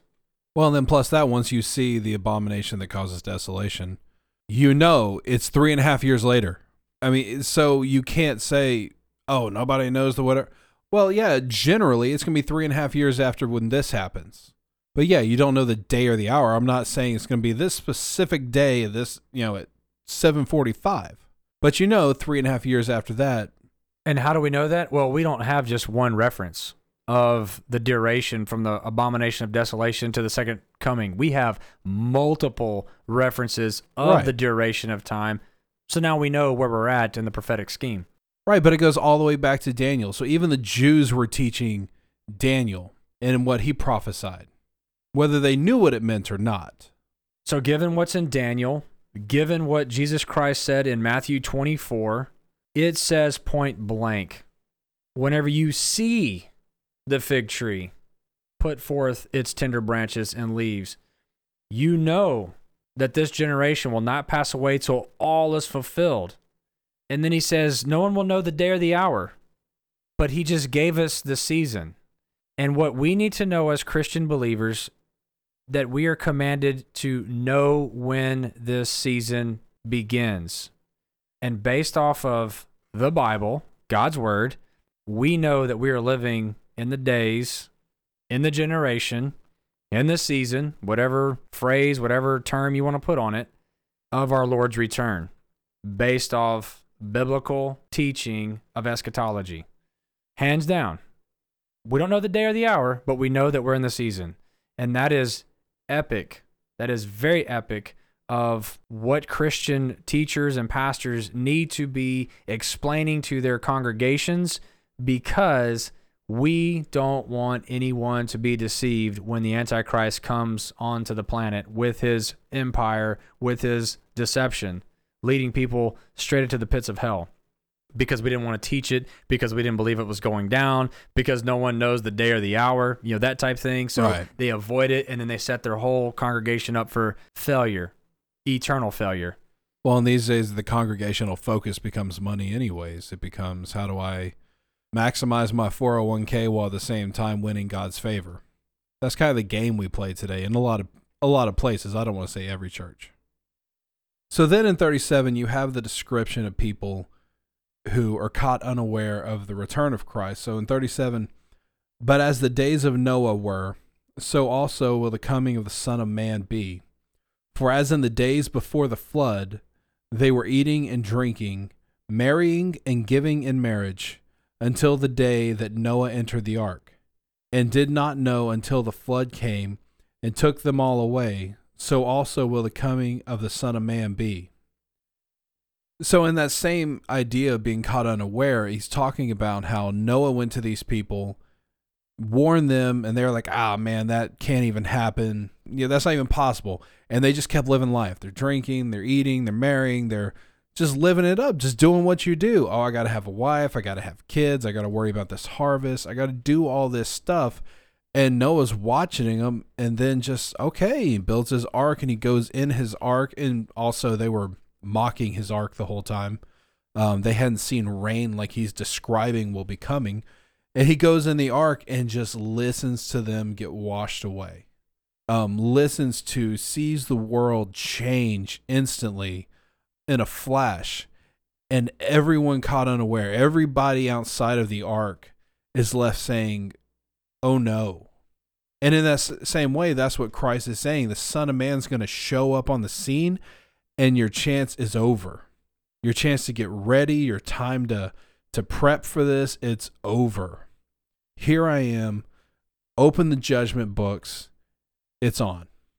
And the key that we don't want to overlook is whenever these people realize that they were wrong, it's too late. Right. And I believe where it says, as in the days of Noah, they were eating, drinking, marrying, and giving in marriage, they were living life in the Antichrist system because they had that cover and they had that participation to where they could do that in that society. So this is already pointing to a wicked fallen masses. This is a wicked fallen society that's looking at things of God, his signs of his return, scoffing. And Peter writes in 2 Peter chapter 3, Beloved, I now write to you the second epistle, in both of which I stir up your pure minds by way of reminder, that you may be mindful of the words which were spoken before the holy prophets, and of the commandment of us, the apostles of the Lord and Savior, knowing this first, that scoffers will come in the last days, walking according to their own lusts, and saying, Where is this promise of his coming? For since the fathers fell asleep, all things continue as they were from the beginning of creation. For this they will fully forget, that by the word of God that the heavens were of old, and the earth standing out of water and in the water, by which the world that then existed perished, being flooded with water. But the heavens and the earth, which are now preserved by the same word, are reserved for fire until the day of judgment and perdition of ungodly men. Peter is prophesying that in the last days there will be scoffers. When people say there's no such thing as the coming of Jesus Christ back to the earth, they are scoffing the return. You know what? They're fulfilling Bible prophecy. Right. My dad says, you know what? They're fulfilling Bible prophecy right there. Just the very fact that they are scoffing is part of the signs of the return of Christ. And we were talking about that earlier. I was mentioning about science and how science has taken the place as the primary religion now.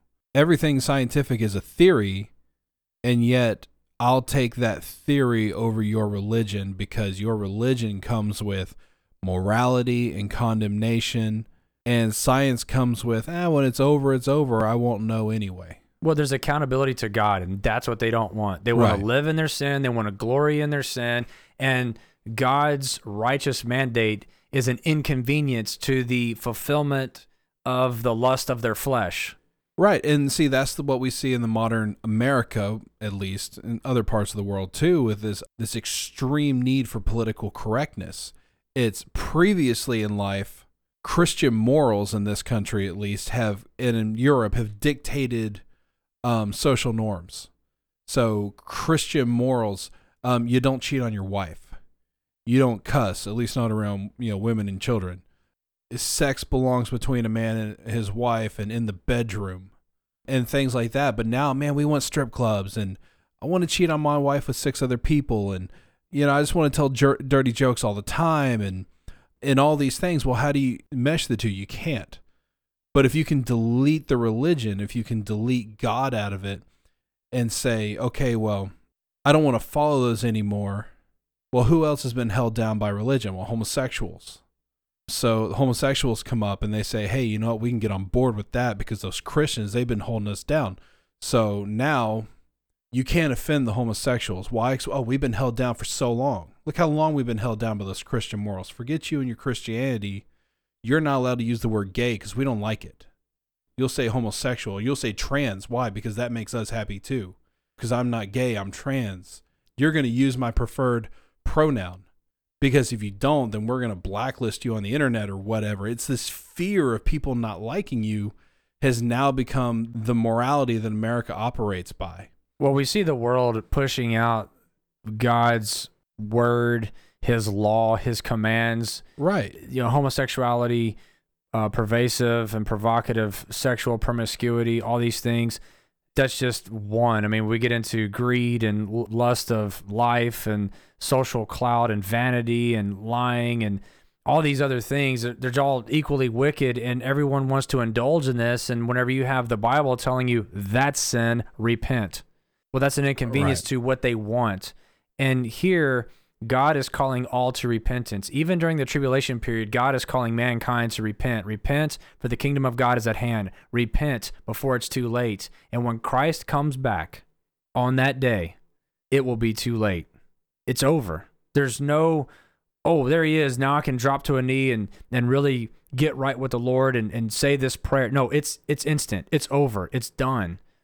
The moment that you die, it's over. It's done. There's no, let me really bear out all of these things that I need to repent of. No, it's over.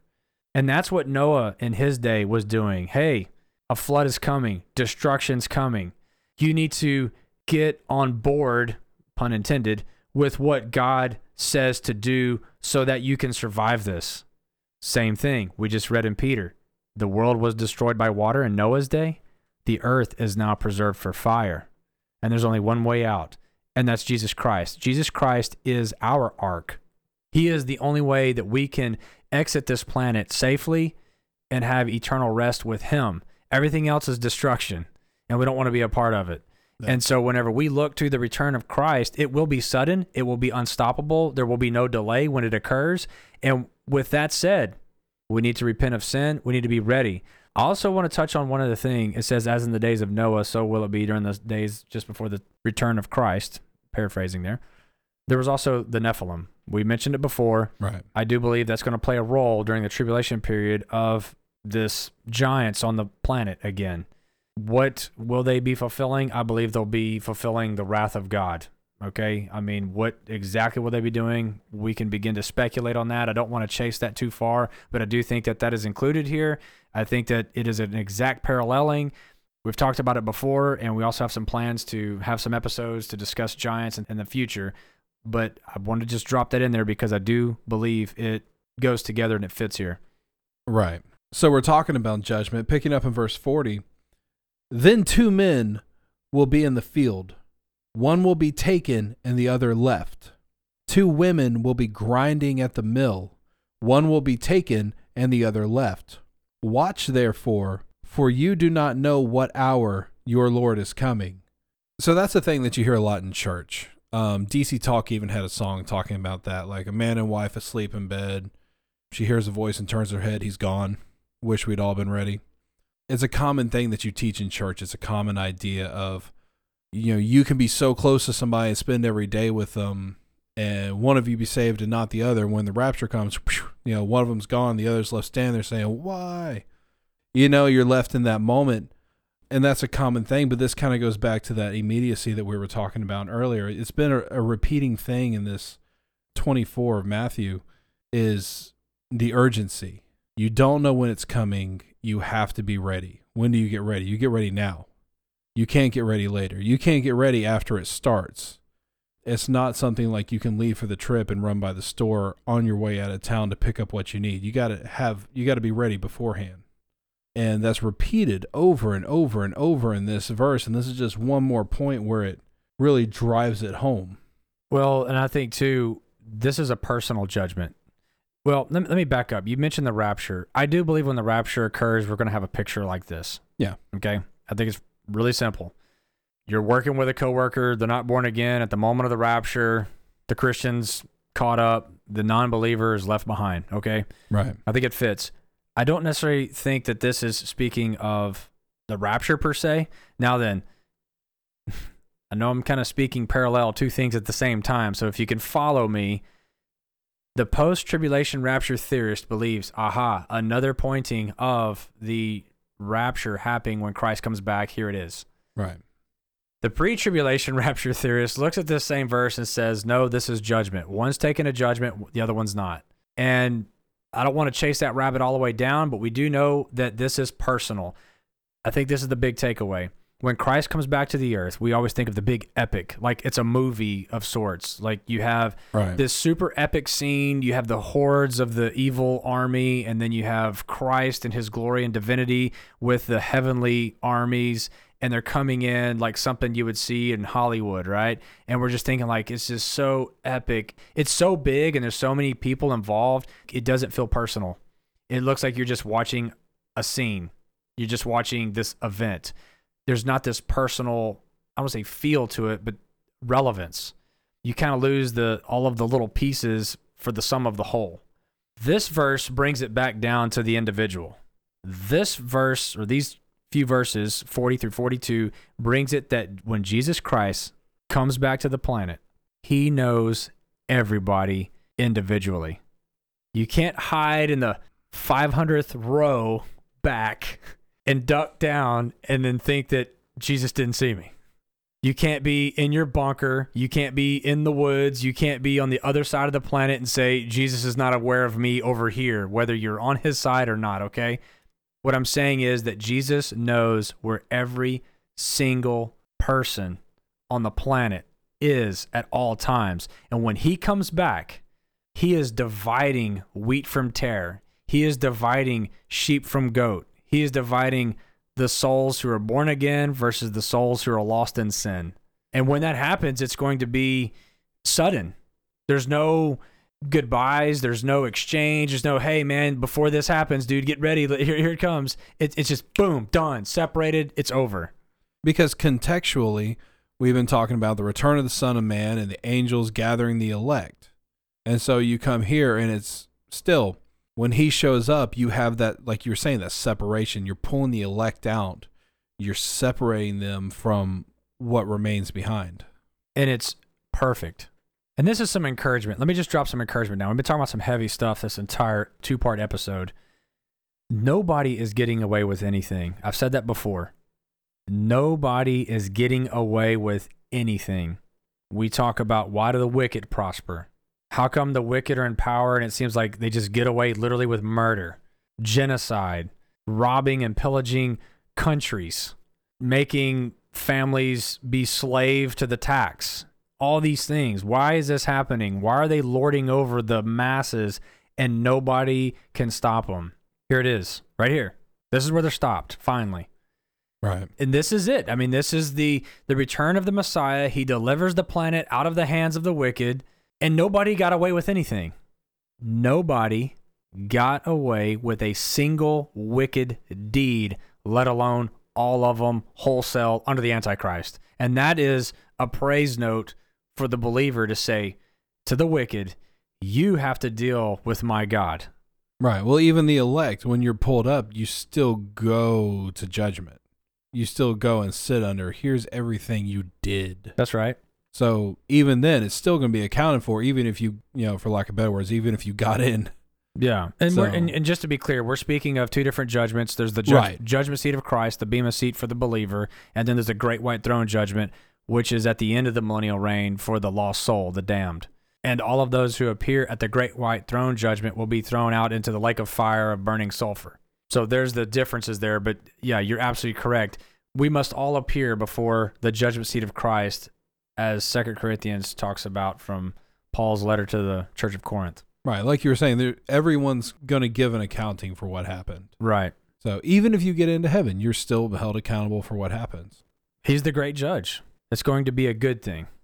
So going with that, verse 43, but know this, that if the master of the house had known what hour the thief would come, he would have watched and not allowed his house to be broken into. Therefore you also be ready, for the Son of Man is coming at an hour you do not expect. So that goes with what we were just saying. We were just saying you have to be ready. You cannot predict it. You cannot say, oh, I'll be ready later. He uses an interesting parable when he says the master's house being robbed, if he'd known when the thief was coming, because always before, whenever Christ talks about the thief, it's always Satan. The thief comes to kill, steal, and destroy. And yet here he's almost referring to himself. It's parable, so it's okay, but you see what I'm saying. The preparation for the event of Christ's return is repentance and becoming born again. Let's just drop it right there, where the ultimate decision that needs to be made by each individual to be ready. The whole point of this is that you can't think and deceive yourself and saying, I've got enough time to get my affairs in order. I have enough time to prepare and kind of sweep up and clean up just before the master returns. Or just, this event takes place. This thief is coming. So, I'll have time to prepare for this thief, this visitor. No, when Christ comes, that's it. You don't have time. It's sudden. It's absolute. It's over. It's like flipping a switch. You don't have time to prepare for the light to come out the light bulb when you flip the switch. It's just instant, and it's decisive, and it's over. And so whenever we look at the return of Christ, you already said it, the time to prepare is now. So this is the common thread as you read Bible prophecy or eschatology in the Word of God. The common thread is repent, for the kingdom of God is at hand. So then moving forward to 45, it says, who then is a faithful and wise servant, whom his master made ruler over his household to give them food in due season? Blessed is that servant whom his master, when he comes, will find so doing.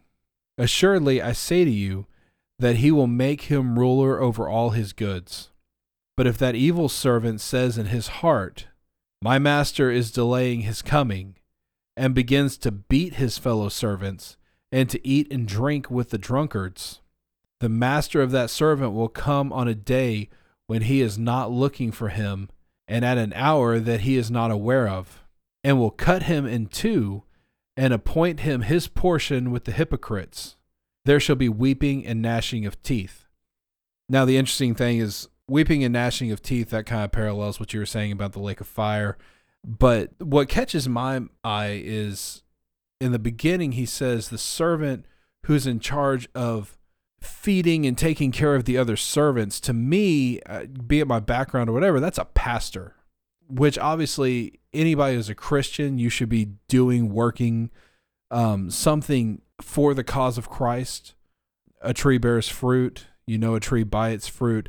So if you're a Christian, you should be doing Christian things, and Christians are called to and ordered to bear good fruit and to do works in Christ's name. I remember even the disciples were trying to get some clarification what ministry is. They said, Lord, when did we feed you? When did we give you food or visit you in prison?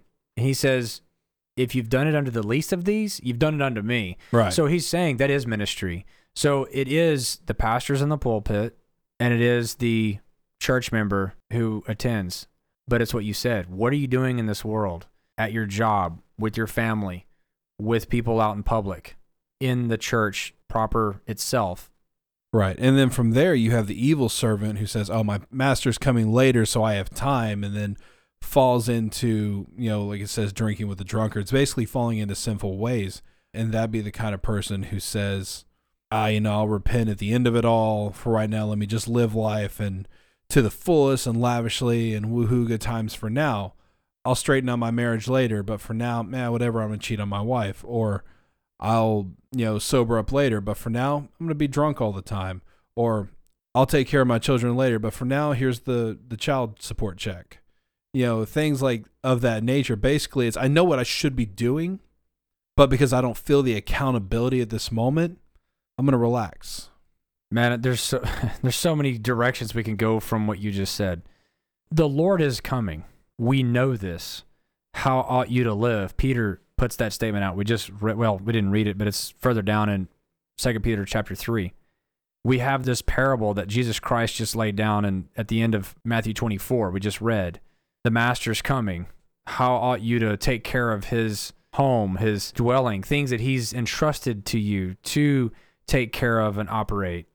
The bottom line is that, again, we are all going to give an account for every moment of life, regardless of the person saying, I'll do it later. I've got time. Right now, I just want me time. Right now, I just want to do what I want to do. This family thing, this work obligation, those are inconveniences. Those are too, restraining and restrictive of what I want to do. I just want to be free. And that's a lie of Satan. That is a temptation that comes from wickedness. We are called to be good stewards. We are called to be workers. We are called to be dependable. We are called to be fellow servants to those around us, all for Christ's kingdom. And when we begin to shed and throw off these responsibilities in the name of, self-satisfaction and self-fulfillment of fun and activity and fulfillment of the flesh, that is completely derailing us from what God has built us and called us to do, especially in the days that we live in. So again, how should we be living? How should we be acting and serving right now? Well, and if you get into a study, if you just find a concordance for the Bible and put in I'm assuming a computer concordance, but put in the phrase, for my name's sake, and you find all the places where God lists, I will do this because I said so. And so for my name's sake, in other words, I can't be who I am unless I do what I say, what I'm going to do. And in the same way, it's you do these things for my name's sake. In other words, if you're going to be my people, you have to do the things that my people do. It's that same mentality. It's that if you're going to be of Christ, then you have to be about the things of Christ and behave the way that Christ would behave and do that which you would be commanded to do for his name's sake. Because otherwise you're giving a bad witness. That would be the example of the good servant. Then you have the wicked servant, like we were just talking about. Like, I don't want to do that thing today. You were saying, like, go to work. Oh, I don't want to be a good worker today. But you see what I'm saying? You have to be about the things of Christ if you're going to wear the name of Christ. And the evil servant does the opposite. We talked about briefly in one episode how you're going to worship something no matter what, because you're just made to worship. That's just what you are. You're built for that. So are you worshiping God or are you worshiping something else? And in the world of God, it would be you do what Christ says as a form of worship. So when you don't do what Christ said, it's almost like an anti-worship. There's another truth here that we get that's inferred, we're told here what we need to be doing, what's proper. Something that would be improper is to say, you know what, the end of the world is coming, quote unquote, and I'm just going to stop doing what the normal things because there's no time left anyway. It's all going to burn. So what's the use? I'm just going to go up on a mountaintop or go, hide away in some corner of the earth and just disappear and then not even interact with people, just because it's almost becomes like some sort of cult, right? Like, hey, we're just going to get out here and we're just going to be by ourselves so they're not interacting in the world. That's not what we're supposed to do either. But instead, we're supposed to be maintaining whatever call, whatever purpose, whatever we're involved with our families, with our jobs, these same things we've talked about, and to be God's ambassadors, Christ ambassadors in this wicked world, interfacing with these, whatever you want to call them, the lost masses. We are the evangelists. We are God's hands, his feet. We tell and share God's word with those around us. We live out God's word in our life. And this is part of being that faithful servant. While the master is away, we want to be tending to all these things when he comes and he finds us faithful. Not, oh, well, he's coming right away and therefore I'm just going to run for the hills, because everything's about to break loose. So I got to, duck and jump in my bunker, so that way I can not be impacted. See, and that's another good question. So in verse 16, we talked about Christ says, run for the mountains. Or he says, let those in Judea run for the mountains. So you have that situation, but then at the same time, you have so many commandments to stand boldly, even unto death. So it's like, what do you do in that moment? Do you have that moment of like, well, he said it's cool to run for the mountains? Well, there's a difference here. We're talking in a functioning society. Right. Whenever you're still going through your regular routines as best as possible. In the case of what we read in the Abomination of Desolation, that's a specific event where the Antichrist is coming to kill you. There is no normalcy there. It's run or be slaughtered. It's a little bit of a different comparison. It's not fair to put these two together. Here is saying that you have some sort of stability in society that you can function in, and you maintain your presence there in that community, that job site, your family, so on. Right, because it becomes in the end times, it's almost like the whole objective is just survive. It becomes this thing of he who endures to the end. In other words, if you endure all this and you don't take the mark, and if you resist to the point that, yeah, I'm even willing to die, behead me, I don't care, I'm still not taking your mark. It's like just that is an extreme trial, like the most extreme ever seen. It almost becomes a situation of like just resisting that is all you got to do. Not to say that you're just like in free and you don't have to be a witness or anything like that, but it's just that alone is kind of the challenge, like the gauntlet thrown out in front of you. Well, I mean, you can very quickly get into a dizzying, frantic effort of trying to figure out the best place on the planet, the best location to live, and digging the deepest hole and all this. The bottom line is we're just called to live as godly people on this planet and to do the best we can with what we have, what God has given us, knowing what's coming on the earth, holding and occupying until he returns. And yeah, some of us are going to be martyred. Some of us are going to be killed in natural disasters that point to his return. It's just how it's going to go down. It's what you did with the time that you were given. That's what matters. How you were living for the Lord while you were drawing breath.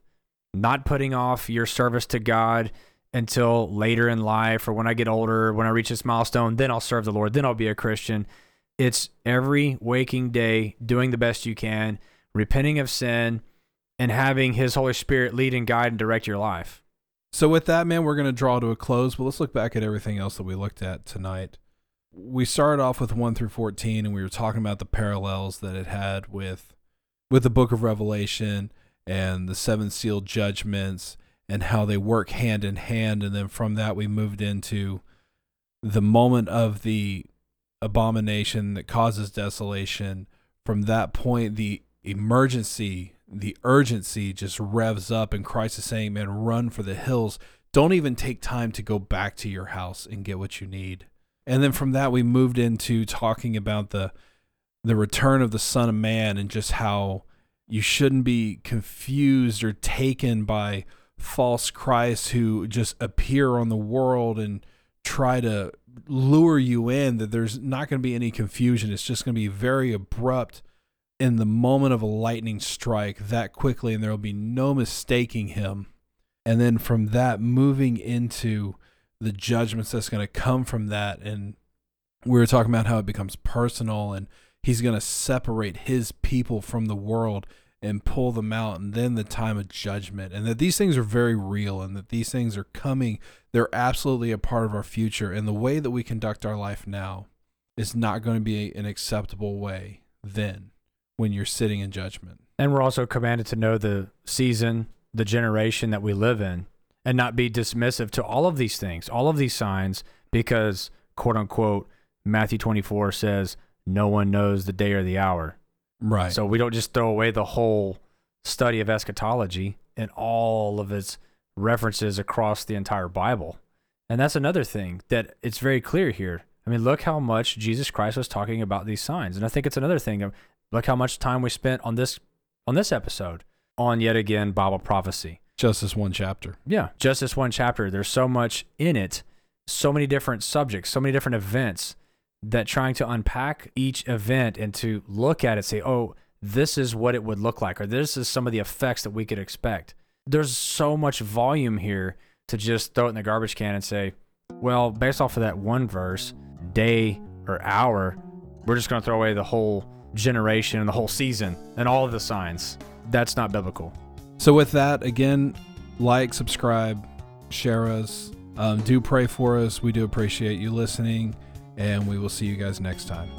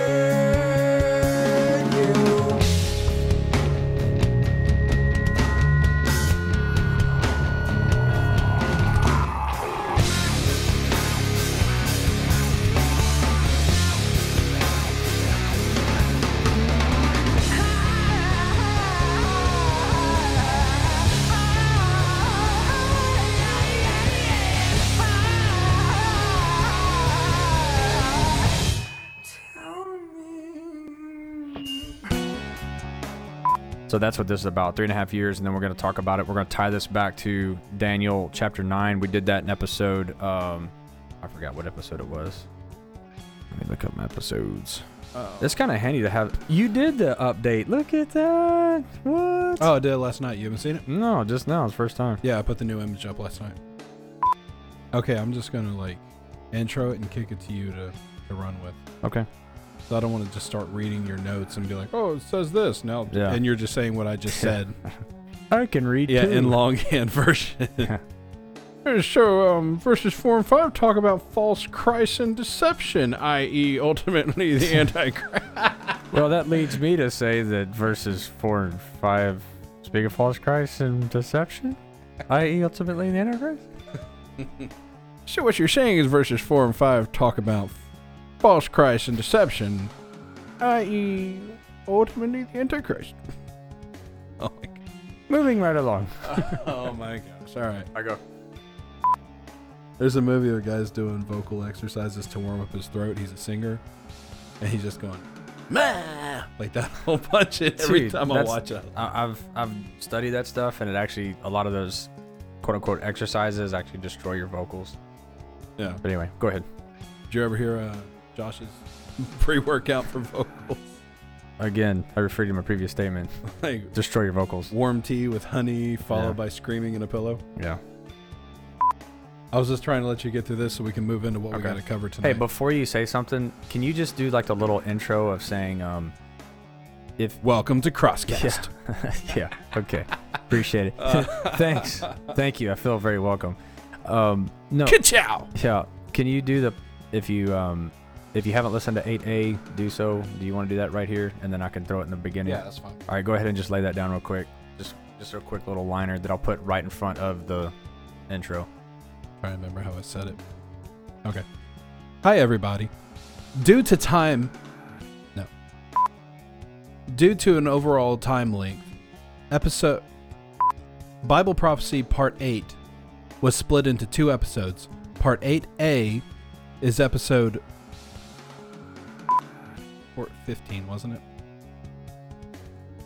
Yeah.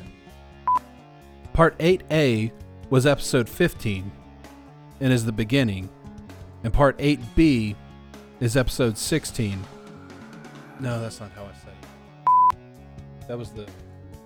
If you haven't listened to episode 15, that's please said, go back and listen to episode 8A, as it's the first part of this Bible Prophecy episode. Hi, everybody. Due to overall time length, Bible Prophecy Part 8 was split into 2 episodes. This is Bible Prophecy Part 8B. If you have not already listened to Bible Prophecy Part 8A in episode 15, you should go back and listen to that first. This is the conclusion. No. First try. Bing, bing, bing, bing, bing, bing. First try. Have you seen the new trailer for the Lego Movie 2? All right. You can cut that out. All right. So okay, here we go. Hang on. Let me you can cut the whole guillotine part out. I will. Oh, what did I do? You're like, I would play that. Yeah. You're not even going to be in this episode. Coming a little bit further forward to the Bolshevik Revolution, come forward, bringing it a little bit more modern. The Bolshevik I can't say it. that'll make the cut. Bolshevik Revolution. Yeah.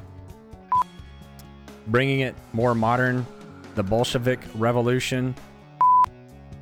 He's going to do it on his day in the manner that he sees fit, in the exact moment that he's already... Man, I messed this up. And when he comes back, it will be on the day of his choose. Oh, man. Wow. Derailed. So. Sorry. What's all this now? Yeah. I'm not going to get into all these whack jobs that you see on the news claiming to be Jesus. And there was this one a while back, I think it was like last year or something, where it was this stupid interview with his husband and wife. And it comes on and the dude says, "Hi, I'm Jesus." And his wife says, "And I'm Mary." And I'm like, oh my. Are you serious? I'm dead serious. It's like, oh my. This is way out of control. Hold on, was he Hispanic and he was saying Jesus? No, it was a white couple, but oh my goodness, it was terrible. That's really weird. But anyway, that's ridiculous. And yet here he's almost referring to himself. I mean, it's parabolic, so it's okay. Or parabolic. Not parabolic. It'd be parabolic, right? I don't know. Let's just not use any of what we don't know. That's it. I'm done. I'm out of here. Mic drop. Headphone drop. Headphone drop. Going to get chicken.